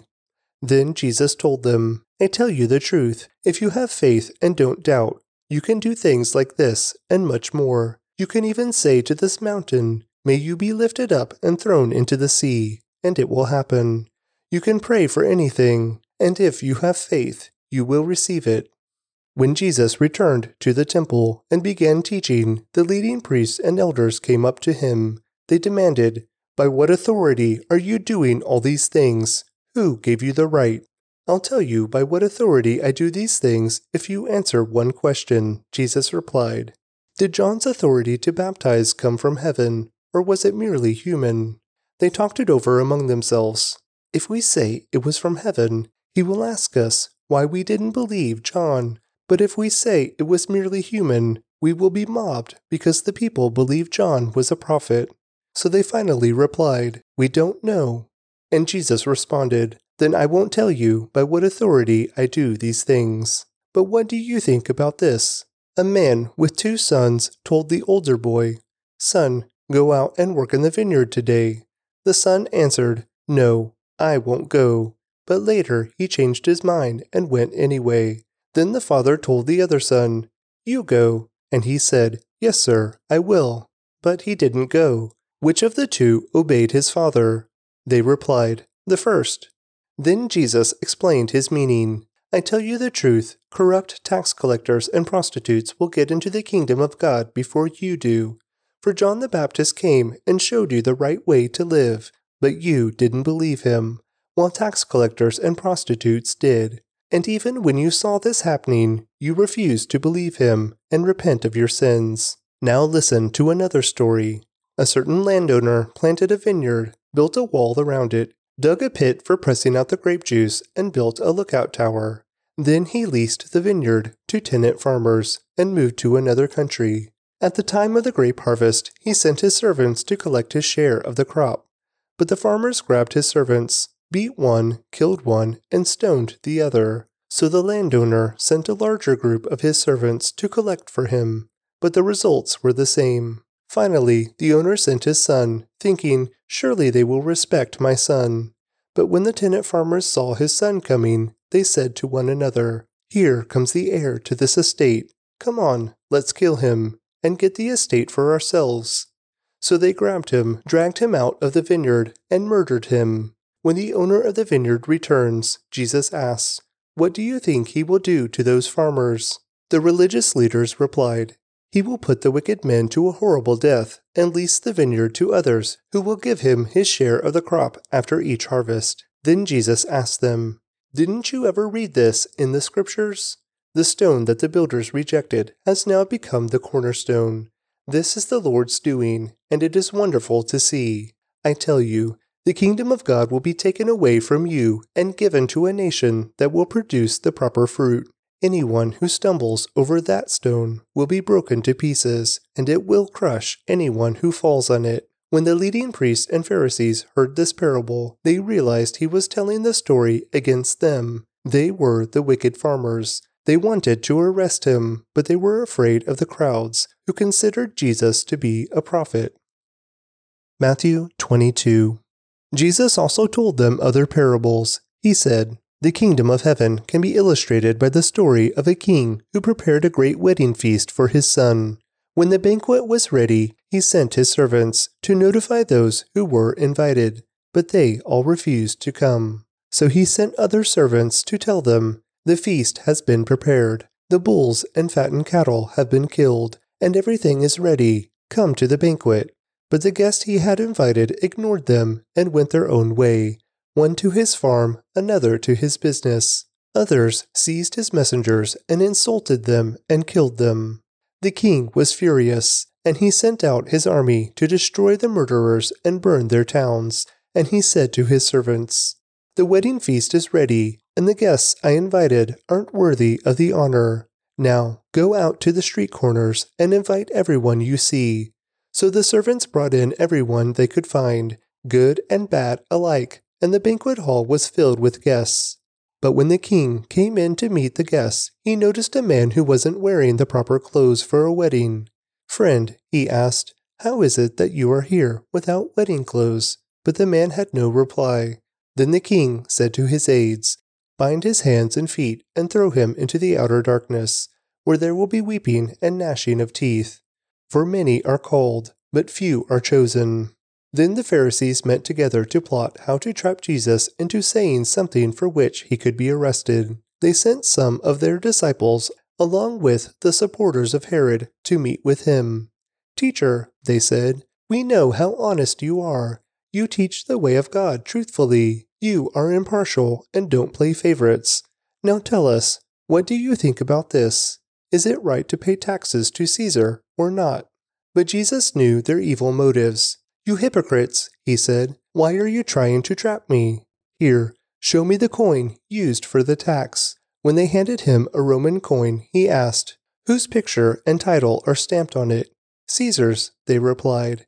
'Well then,' he said, 'give to Caesar what belongs to Caesar, and give to God what belongs to God.' His reply amazed them, and they went away. That same day, Jesus was approached by some Sadducees, religious leaders who say there is no resurrection from the dead. They posed this question, 'Teacher, Moses said if a man dies without children, his brother should marry the widow and have a child who will carry on the brother's name. Well, suppose there were 7 brothers. The oldest one married and then died without children, so his brother married the widow. But the second brother also died, and the third brother married her. This continued with all 7 of them. Last of all, the woman also died. So tell us, whose wife will she be in the resurrection? For all 7 were married to her.' Jesus replied, 'Your mistake is that you don't know the scriptures, and you don't know the power of God. For when the dead rise, they will neither marry nor be given in marriage. In this respect, they will be like the angels in heaven. But now, as to whether there will be a resurrection of the dead, Haven't you ever read about this in the scriptures? Long after Abraham, Isaac, and Jacob had died, God said, I am the God of Abraham, the God of Isaac, and the God of Jacob. So he is the God of the living, not the dead. When the crowds heard him, they were astounded at his teaching. But when the Pharisees heard that he had silenced the Sadducees with his reply, they met together to question him again. One of them, an expert in religious law, tried to trap him with this question, Teacher, which is the most important commandment in the law of Moses? Jesus replied, You must love the Lord your God with all your heart, all your soul, and all your mind. This is the first and greatest commandment. A second is equally important. Love your neighbor as yourself. The entire law and all the demands of the prophets are based on these two commandments. Then, surrounded by Pharisees, Jesus asked them a question. What do you think about the Messiah? Whose son is he? They replied, He is the son of David. Jesus responded, Then why does David, speaking under the inspiration of the Spirit, call the Messiah my Lord? For David said, The Lord said to my Lord, Sit in the place of honor at my right hand, until I humble your enemies beneath your feet. Since David called the Messiah my Lord, how can the Messiah be his son? No one could answer him, and after that no one dared to ask him any more questions. Matthew 23. Then Jesus said to the crowds and to his disciples, The teachers of religious law and the Pharisees are the official interpreters of the law of Moses. So practice and obey whatever they tell you, but don't follow their example. For they don't practice what they teach. They crush people with unbearable religious demands and never lift a finger to ease the burden. Everything they do is for show. On their arms, they wear extra-wide prayer boxes with scripture verses inside, and they wear robes with extra-long tassels. And they love to sit at the head table at banquets and in the seats of honor in the synagogues. They love to receive respectful greetings as they walk in the marketplaces and to be called Rabbi. Don't let anyone call you Rabbi, for you have only one teacher, and all of you are equal as brothers and sisters. And don't address anyone here on earth as Father, for only God in heaven is your Father. And don't let anyone call you teacher, for you have only one teacher, the Messiah. The greatest among you must be a servant. But those who exalt themselves will be humbled, and those who humble themselves will be exalted. What sorrow awaits you, teachers of religious law, and you Pharisees, hypocrites, for you shut the door of the kingdom of heaven in people's faces. You won't go in yourselves, and you don't let others enter either. What sorrow awaits you, teachers of religious law, and you Pharisees, hypocrites, for you cross land and sea to make one convert, and then you turn that person into twice the child of hell you yourselves are. Blind guides, what sorrow awaits you? For you say that it means nothing to swear by God's temple, but that it is binding to swear by the gold in the temple. Blind fools, which is more important, the gold or the temple that makes the gold sacred? And you say that to swear by the altar is not binding, but to swear by the gifts on the altar is binding. How blind! For which is more important, the gift on the altar or the altar that makes the gift sacred? When you swear by the altar, you are swearing by it and by everything on it. And when you swear by the temple, you are swearing by it and by God who lives in it. And when you swear by heaven, you are swearing by the throne of God and by God who sits on the throne. What sorrow awaits you, teachers of religious law, and you Pharisees, hypocrites! For you are careful to tithe even the tiniest income from your herb garden, but you ignore the most important aspects of the law, justice, mercy, and faith. You should tithe, yes, but do not neglect the more important things. Blind guides, you strain your water so you won't accidentally swallow a gnat, but you swallow a camel. What sorrow awaits you, teachers of religious law, and you Pharisees, hypocrites! For you are so careful to clean the outside of the cup and the dish, but inside you are filthy. Full of greed and self-indulgence, you blind Pharisee. First wash the inside of the cup and the dish, and then the outside will become clean too. What sorrow awaits you, teachers of religious law, and you Pharisees, hypocrites! For you are like whitewashed tombs, beautiful on the outside, but filled on the inside with dead people's bones and all sorts of impurity. Outwardly, you look like righteous people, but inwardly, your hearts are filled with hypocrisy and lawlessness. What sorrow awaits you, teachers of religious law, and you Pharisees, hypocrites! For you build tombs to the prophets your ancestors killed, and you decorate the monuments of the godly people your ancestors destroyed. Then you say, if we had lived in the days of our ancestors, we would never have joined them in killing the prophets. But in saying that, you testify against yourself that you are indeed the descendants of those who murdered the prophets. Go ahead and finish what your ancestors started. Snakes, sons of vipers, how will you escape the judgment of hell? Therefore, I am sending you prophets and wise men and teachers of religious law. But you will kill some by crucifixion, and you will flog others with whips in your synagogues, chasing them from city to city. As a result, you will be held responsible for the murder of all godly people of all time, from the murder of righteous Abel to the murder of Zechariah, son of Berechiah, whom you killed in the temple between the sanctuary and the altar. I tell you the truth, this judgment will fall on this very generation. O Jerusalem, Jerusalem, the city that kills the prophets and stones God's messengers. How often I have wanted to gather your children together, as a hen protects her chicks beneath her wings. But you wouldn't let me. And now, look, your house is abandoned and desolate. For I tell you this, you will never see me again until you say, blessings on the one who comes in the name of the Lord. Matthew 24. As Jesus was leaving the temple grounds, his disciples pointed out to him the various temple buildings. But he responded, do you see all these buildings?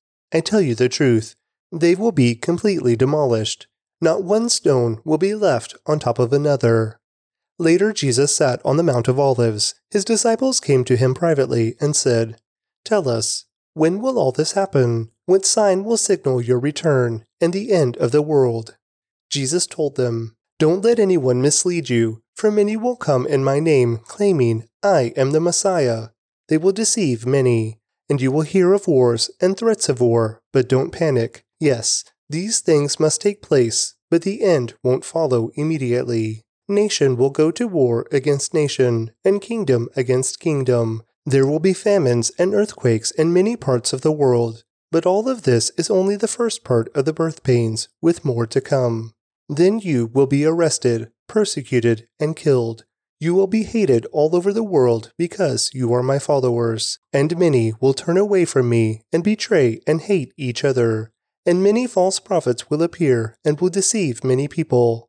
Sin will be rampant everywhere, and the love of many will grow cold. But the one who endures to the end will be saved, and the good news about the kingdom will be preached throughout the whole world, so that all nations will hear it, and then the end will come. The day is coming when you will see what Daniel the prophet spoke about, the sacrilegious object that causes desecration standing in the holy place. Reader, pay attention. Then those in Judea must flee to the hills. A person out on the deck of a roof must not go down into the house to pack. A person out in the field must not return even to get a coat.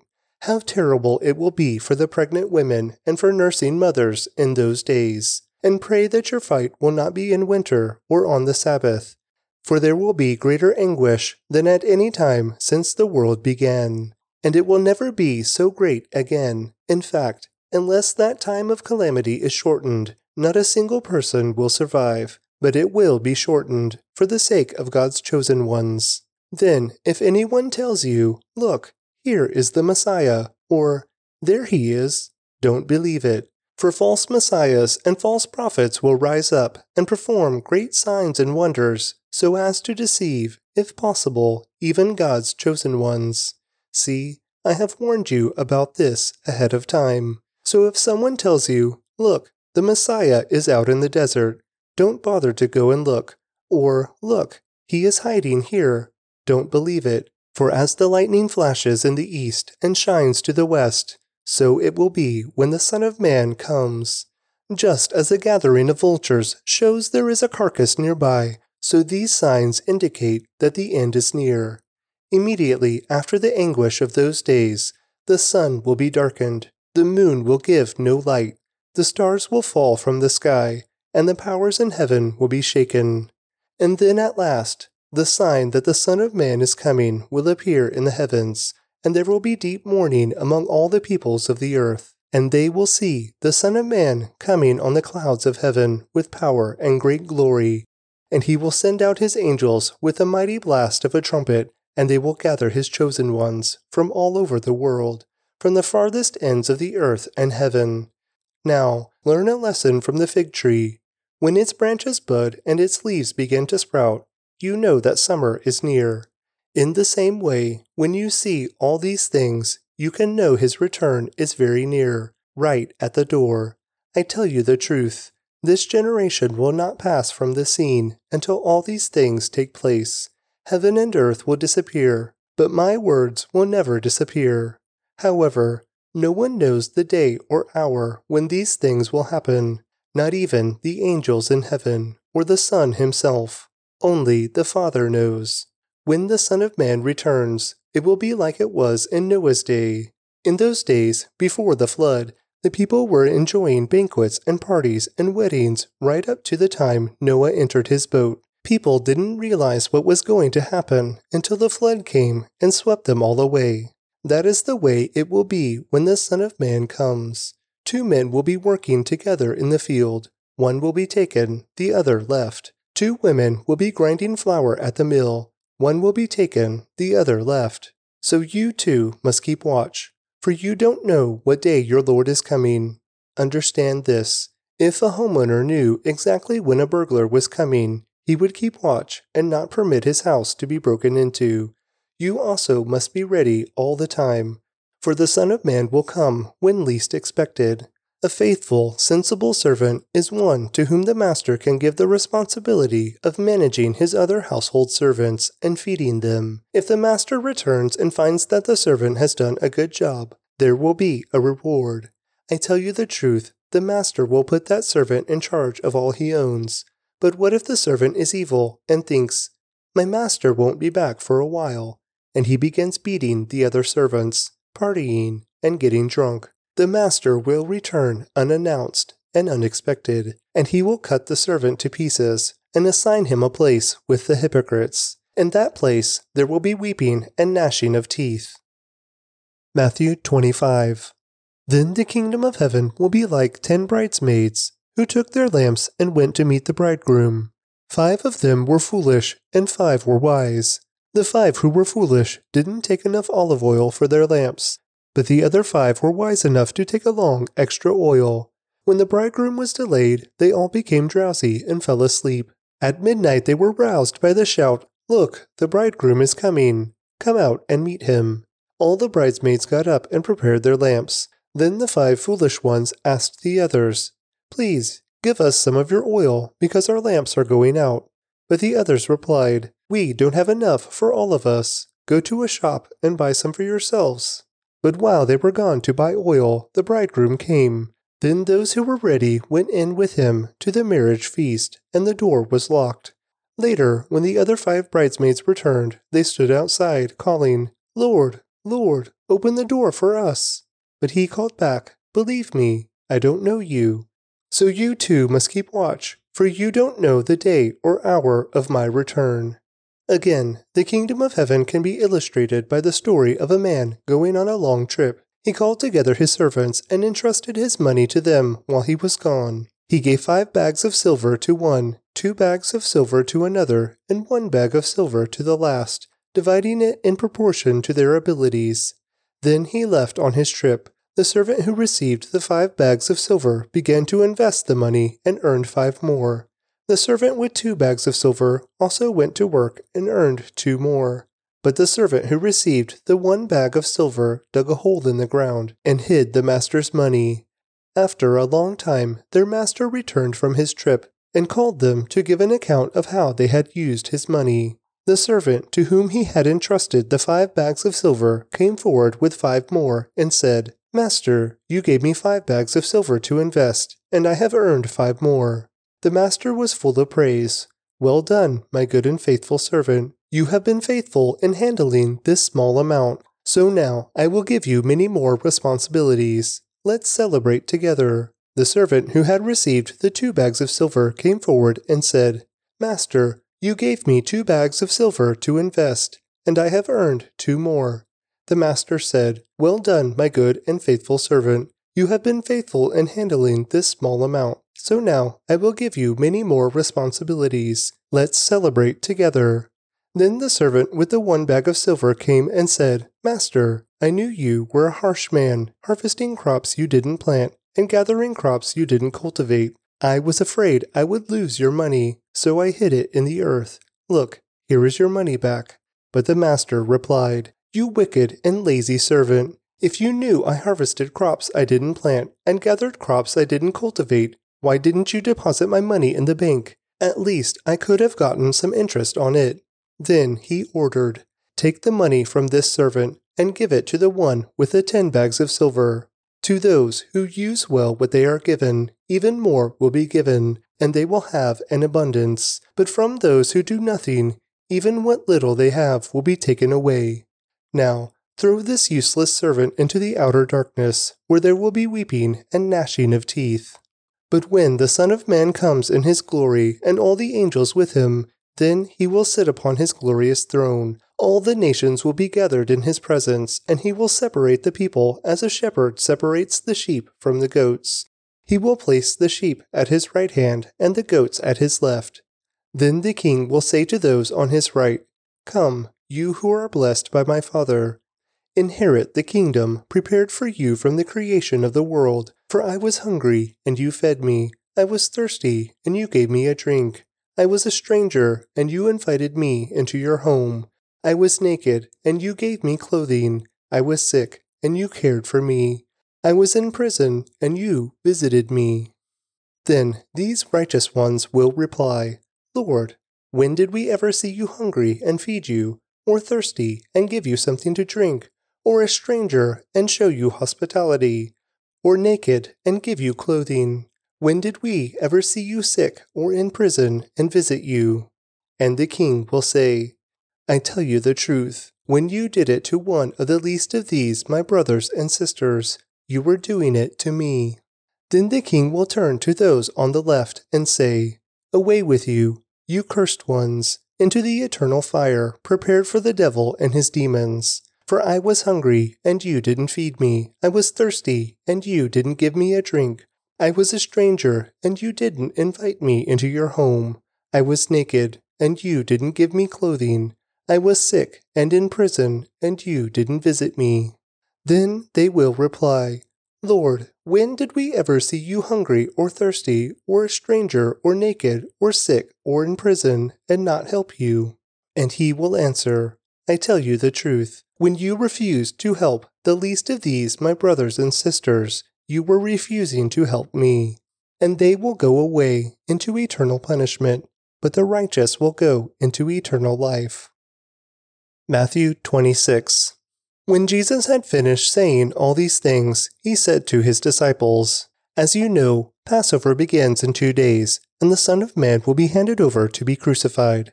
At that same time, the leading priests and elders were meeting at the residence of Caiaphas, the high priest, plotting how to capture Jesus secretly and kill him. But not during the Passover celebration, they agreed, or the people may riot. Meanwhile, Jesus was in Bethany, at the home of Simon, a man who had previously had leprosy. While he was eating, a woman came in with a beautiful alabaster jar of expensive perfume and poured it over his head. The disciples were indignant when they saw this. "What a waste," they said. "It could have been sold for a high price and the money given to the poor." But Jesus, aware of this, replied, "Why criticize this woman for doing such a good thing to me? You will always have the poor among you, but you will not always have me. She has poured this perfume on me to prepare my body for burial. I tell you the truth, wherever the good news is preached throughout the world, this woman's deed will be remembered and discussed." Then Judas Iscariot, one of the 12 disciples, went to the leading priests and asked, "How much will you pay me to betray Jesus to you?" And they gave him 30 pieces of silver. From that time on, Judas began looking for an opportunity to betray Jesus. On the first day of the festival of unleavened bread, the disciples came to Jesus and asked, "Where do you want us to prepare the Passover meal for you?"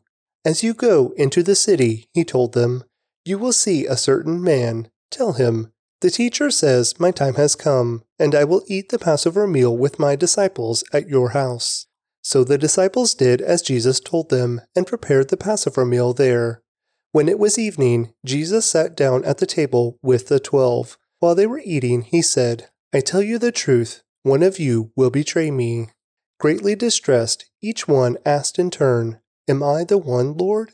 He replied, "One of you who has just eaten from this bowl with me will betray me. For the Son of Man must die, as the Scriptures declared long ago.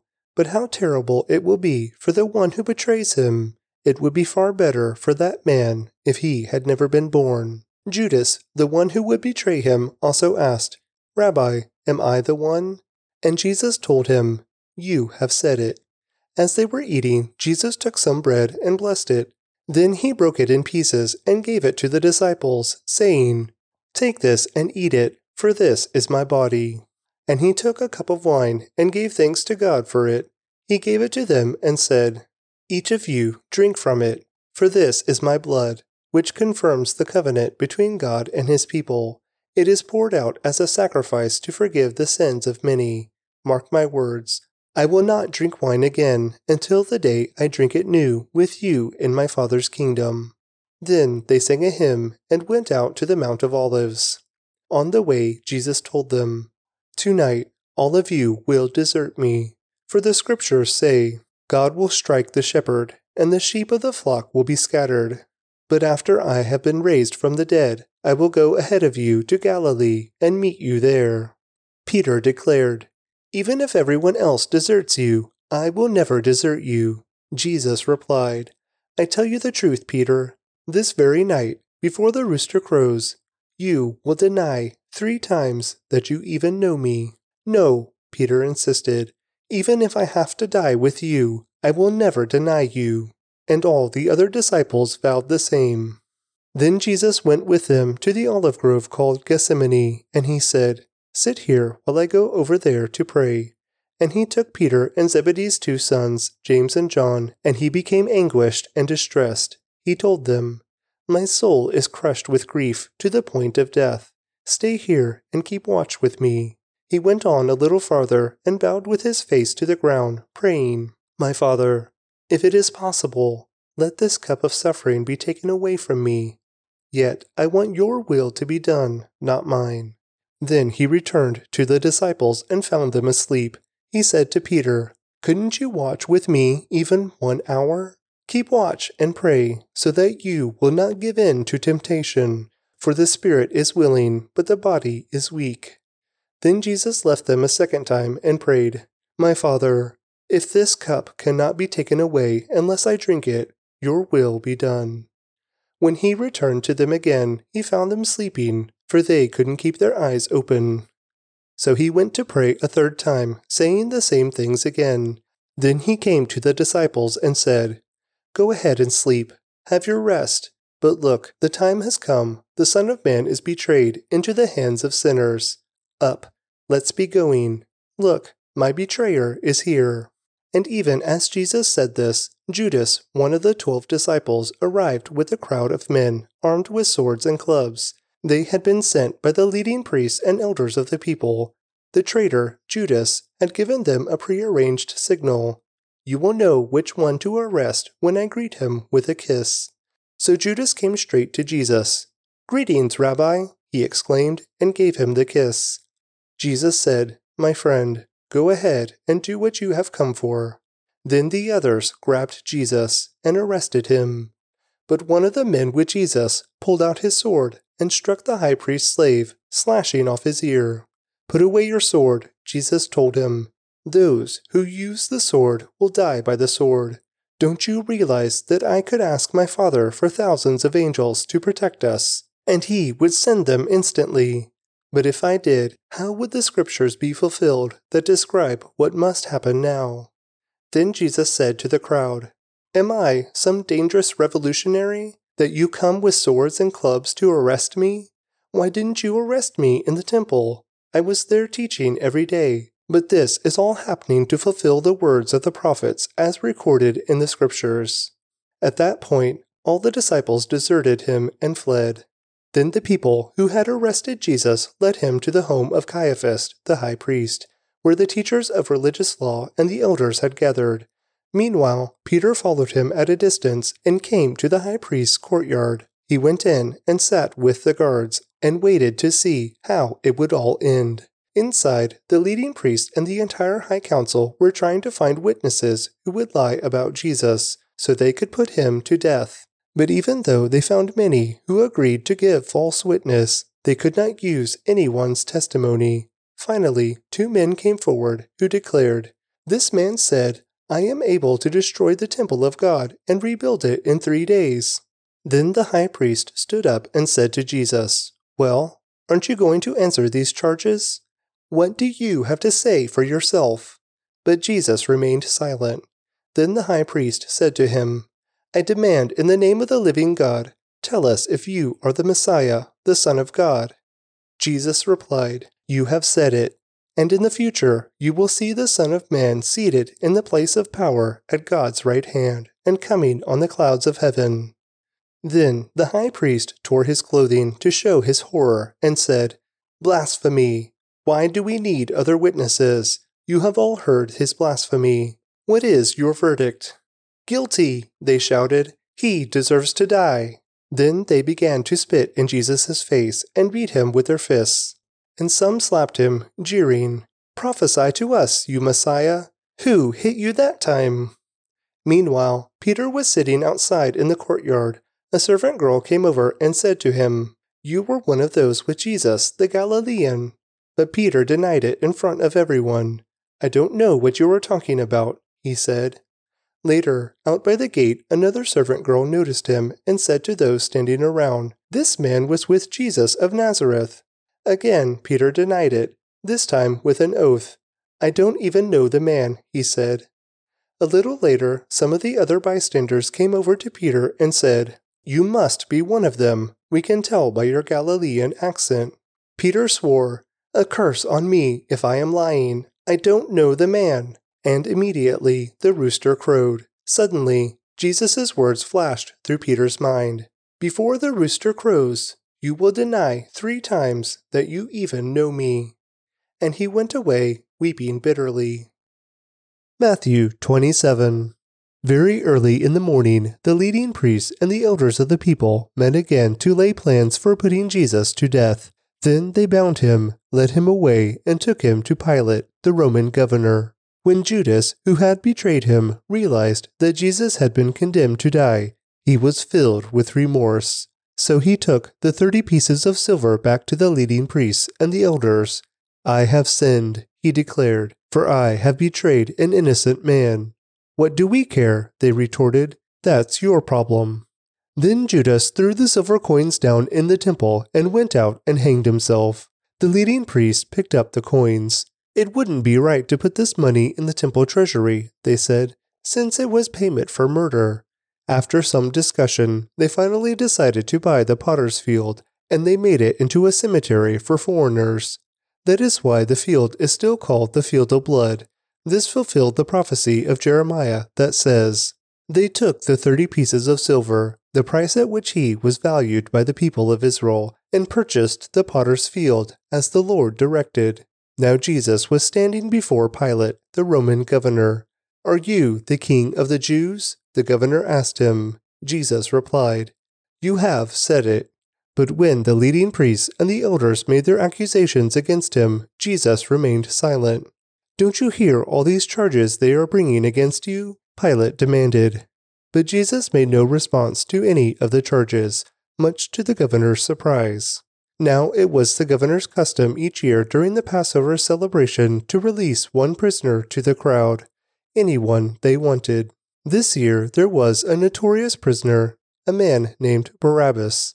As the crowds gathered before Pilate's house that morning, he asked them, "Which one do you want me to release to you, Barabbas or Jesus, who is called the Messiah?" He knew very well that the religious leaders had arrested Jesus out of envy. Just then, as Pilate was sitting on the judgment seat, his wife sent him this message: "Leave that innocent man alone. I suffered through a terrible nightmare about him last night." Meanwhile, the leading priests and the elders persuaded the crowd to ask for Barabbas to be released and for Jesus to be put to death. So the governor asked again, "Which of these two do you want me to release to you?" The crowd shouted back, "Barabbas!" Pilate responded, "Then what should I do with Jesus, who is called the Messiah?"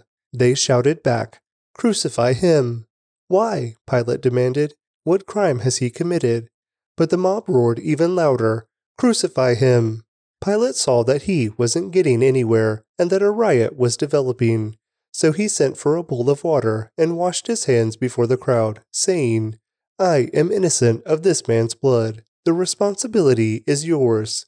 And all the people yelled back, "We will take responsibility for his death, we and our children." So Pilate released Barabbas to them. He ordered Jesus flogged with a lead-tipped whip, then turned him over to the Roman soldiers to be crucified. Some of the governor's soldiers took Jesus into their headquarters and called out the entire regiment. They stripped him and put a scarlet robe on him. They wove thorn branches into a crown and put it on his head. And they placed a reed stick in his right hand as a scepter. Then they knelt before him in mockery and taunted, "Hail, King of the Jews!" And they spit on him and grabbed the stick and struck him on the head with it. When they were finally tired of mocking him, they took off the robe and put his own clothes on him again. Then they led him away to be crucified. Along the way, they came across a man named Simon, who was from Cyrene, and the soldiers forced him to carry Jesus' cross. And they went out to a place called Golgotha, which means place of the skull. The soldiers gave Jesus wine mixed with bitter gall, but when he had tasted it, he refused to drink it. After they had nailed him to the cross, the soldiers gambled for his clothes by throwing dice. Then they sat around and kept guard as he hung there. A sign was fastened above Jesus' head, announcing the charge against him. It read, "This is Jesus, the King of the Jews." 2 revolutionaries were crucified with him, one on his right and one on his left. The people passing by shouted abuse, shaking their heads in mockery. "Look at you now," they yelled at him. "You said you were going to destroy the temple and rebuild it in 3 days. Well then, if you are the Son of God, save yourself and come down from the cross." The leading priests, the teachers of religious law, and the elders also mocked Jesus. "He saved others," they scoffed, "but he can't save himself. So he is the King of Israel, is he? Let him come down from the cross right now, and we will believe in him. He trusted God, so let God rescue him now if he wants him. For he said, 'I am the Son of God.'" Even the revolutionaries who were crucified with him ridiculed him in the same way. At noon, darkness fell across the whole land until 3 o'clock. At about 3 o'clock, Jesus called out with a loud voice, "Eli, Eli, lama sabachthani," which means, my God, why have you abandoned me?" Some of the bystanders misunderstood and thought he was calling for the prophet Elijah. One of them ran and filled a sponge with sour wine, holding it up to him on a reed stick so he could drink. But the rest said, "Wait, let's see whether Elijah comes to save him." Then Jesus shouted out again, and he released his spirit. At that moment, the curtain in the sanctuary of the temple was torn in two from top to bottom. The earth shook, rocks split apart, and tombs opened. The bodies of many godly men and women who had died were raised from the dead. They left the cemetery after Jesus' resurrection, went into the holy city of Jerusalem, and appeared to many people. The Roman officer and the other soldiers at the crucifixion were terrified by the earthquake and all that had happened. They said, "This man truly was the Son of God." And many women who had come from Galilee with Jesus to care for him were watching from a distance. Among them were Mary Magdalene, Mary, the mother of James and Joseph, and the mother of James and John, the sons of Zebedee. As evening approached, Joseph, a rich man from Arimathea, who had become a follower of Jesus, went to Pilate and asked for Jesus' body. and Pilate issued an order to release it to him. Joseph took the body and wrapped it in a long sheet of clean linen cloth. He placed it in his own new tomb, which had been carved out of rock. Then he rolled a great stone across the entrance and left. Both Mary Magdalene and the other Mary were sitting across from the tomb and watching. The next day, on the Sabbath, the leading priests and Pharisees went to see Pilate. They told him, "Sir, we remember what that deceiver once said while he was still alive. 'After 3 days I will rise from the dead.' So we request that you seal the tomb until the 3rd day. This will prevent his disciples from coming and stealing his body and then telling everyone that he was raised from the dead. If that happens, we'll be worse off than we were at first." Pilate replied, "Take guards and secure it the best you can." So they sealed the tomb and posted guards to protect it. Matthew 28. Early on Sunday morning, as the new day was dawning, Mary Magdalene and the other Mary went out to visit the tomb. Suddenly there was a great earthquake, for an angel of the Lord came down from heaven, rolled aside the stone, and sat on it. His face shone like lightning, and his clothing was as white as snow. The guards shook with fear when they saw him, and they fell into a dead faint. Then the angel spoke to the women. "Don't be afraid," he said. "I know you are looking for Jesus, who was crucified. He isn't here. He is risen from the dead, just as he said would happen. Come, see where his body was lying. And now go quickly and tell his disciples that he has risen from the dead, and he is going ahead of you to Galilee. You will see him there. Remember what I have told you." The women ran quickly from the tomb. They were very frightened, but also filled with great joy, and they rushed to give the disciples the angel's message. As they went, Jesus met them and greeted them, and they ran to him, grasped his feet, and worshipped him. Then Jesus said to them, "Don't be afraid. Go tell my brothers to leave for Galilee, and they will see me there." As the women were on their way, some of the guards went into the city and told the leading priests what had happened. A meeting with the elders was called, and they decided to give the soldiers a large bribe. They told the soldiers, "You must say, 'Jesus' disciples came during the night while we were sleeping, and they stole his body.'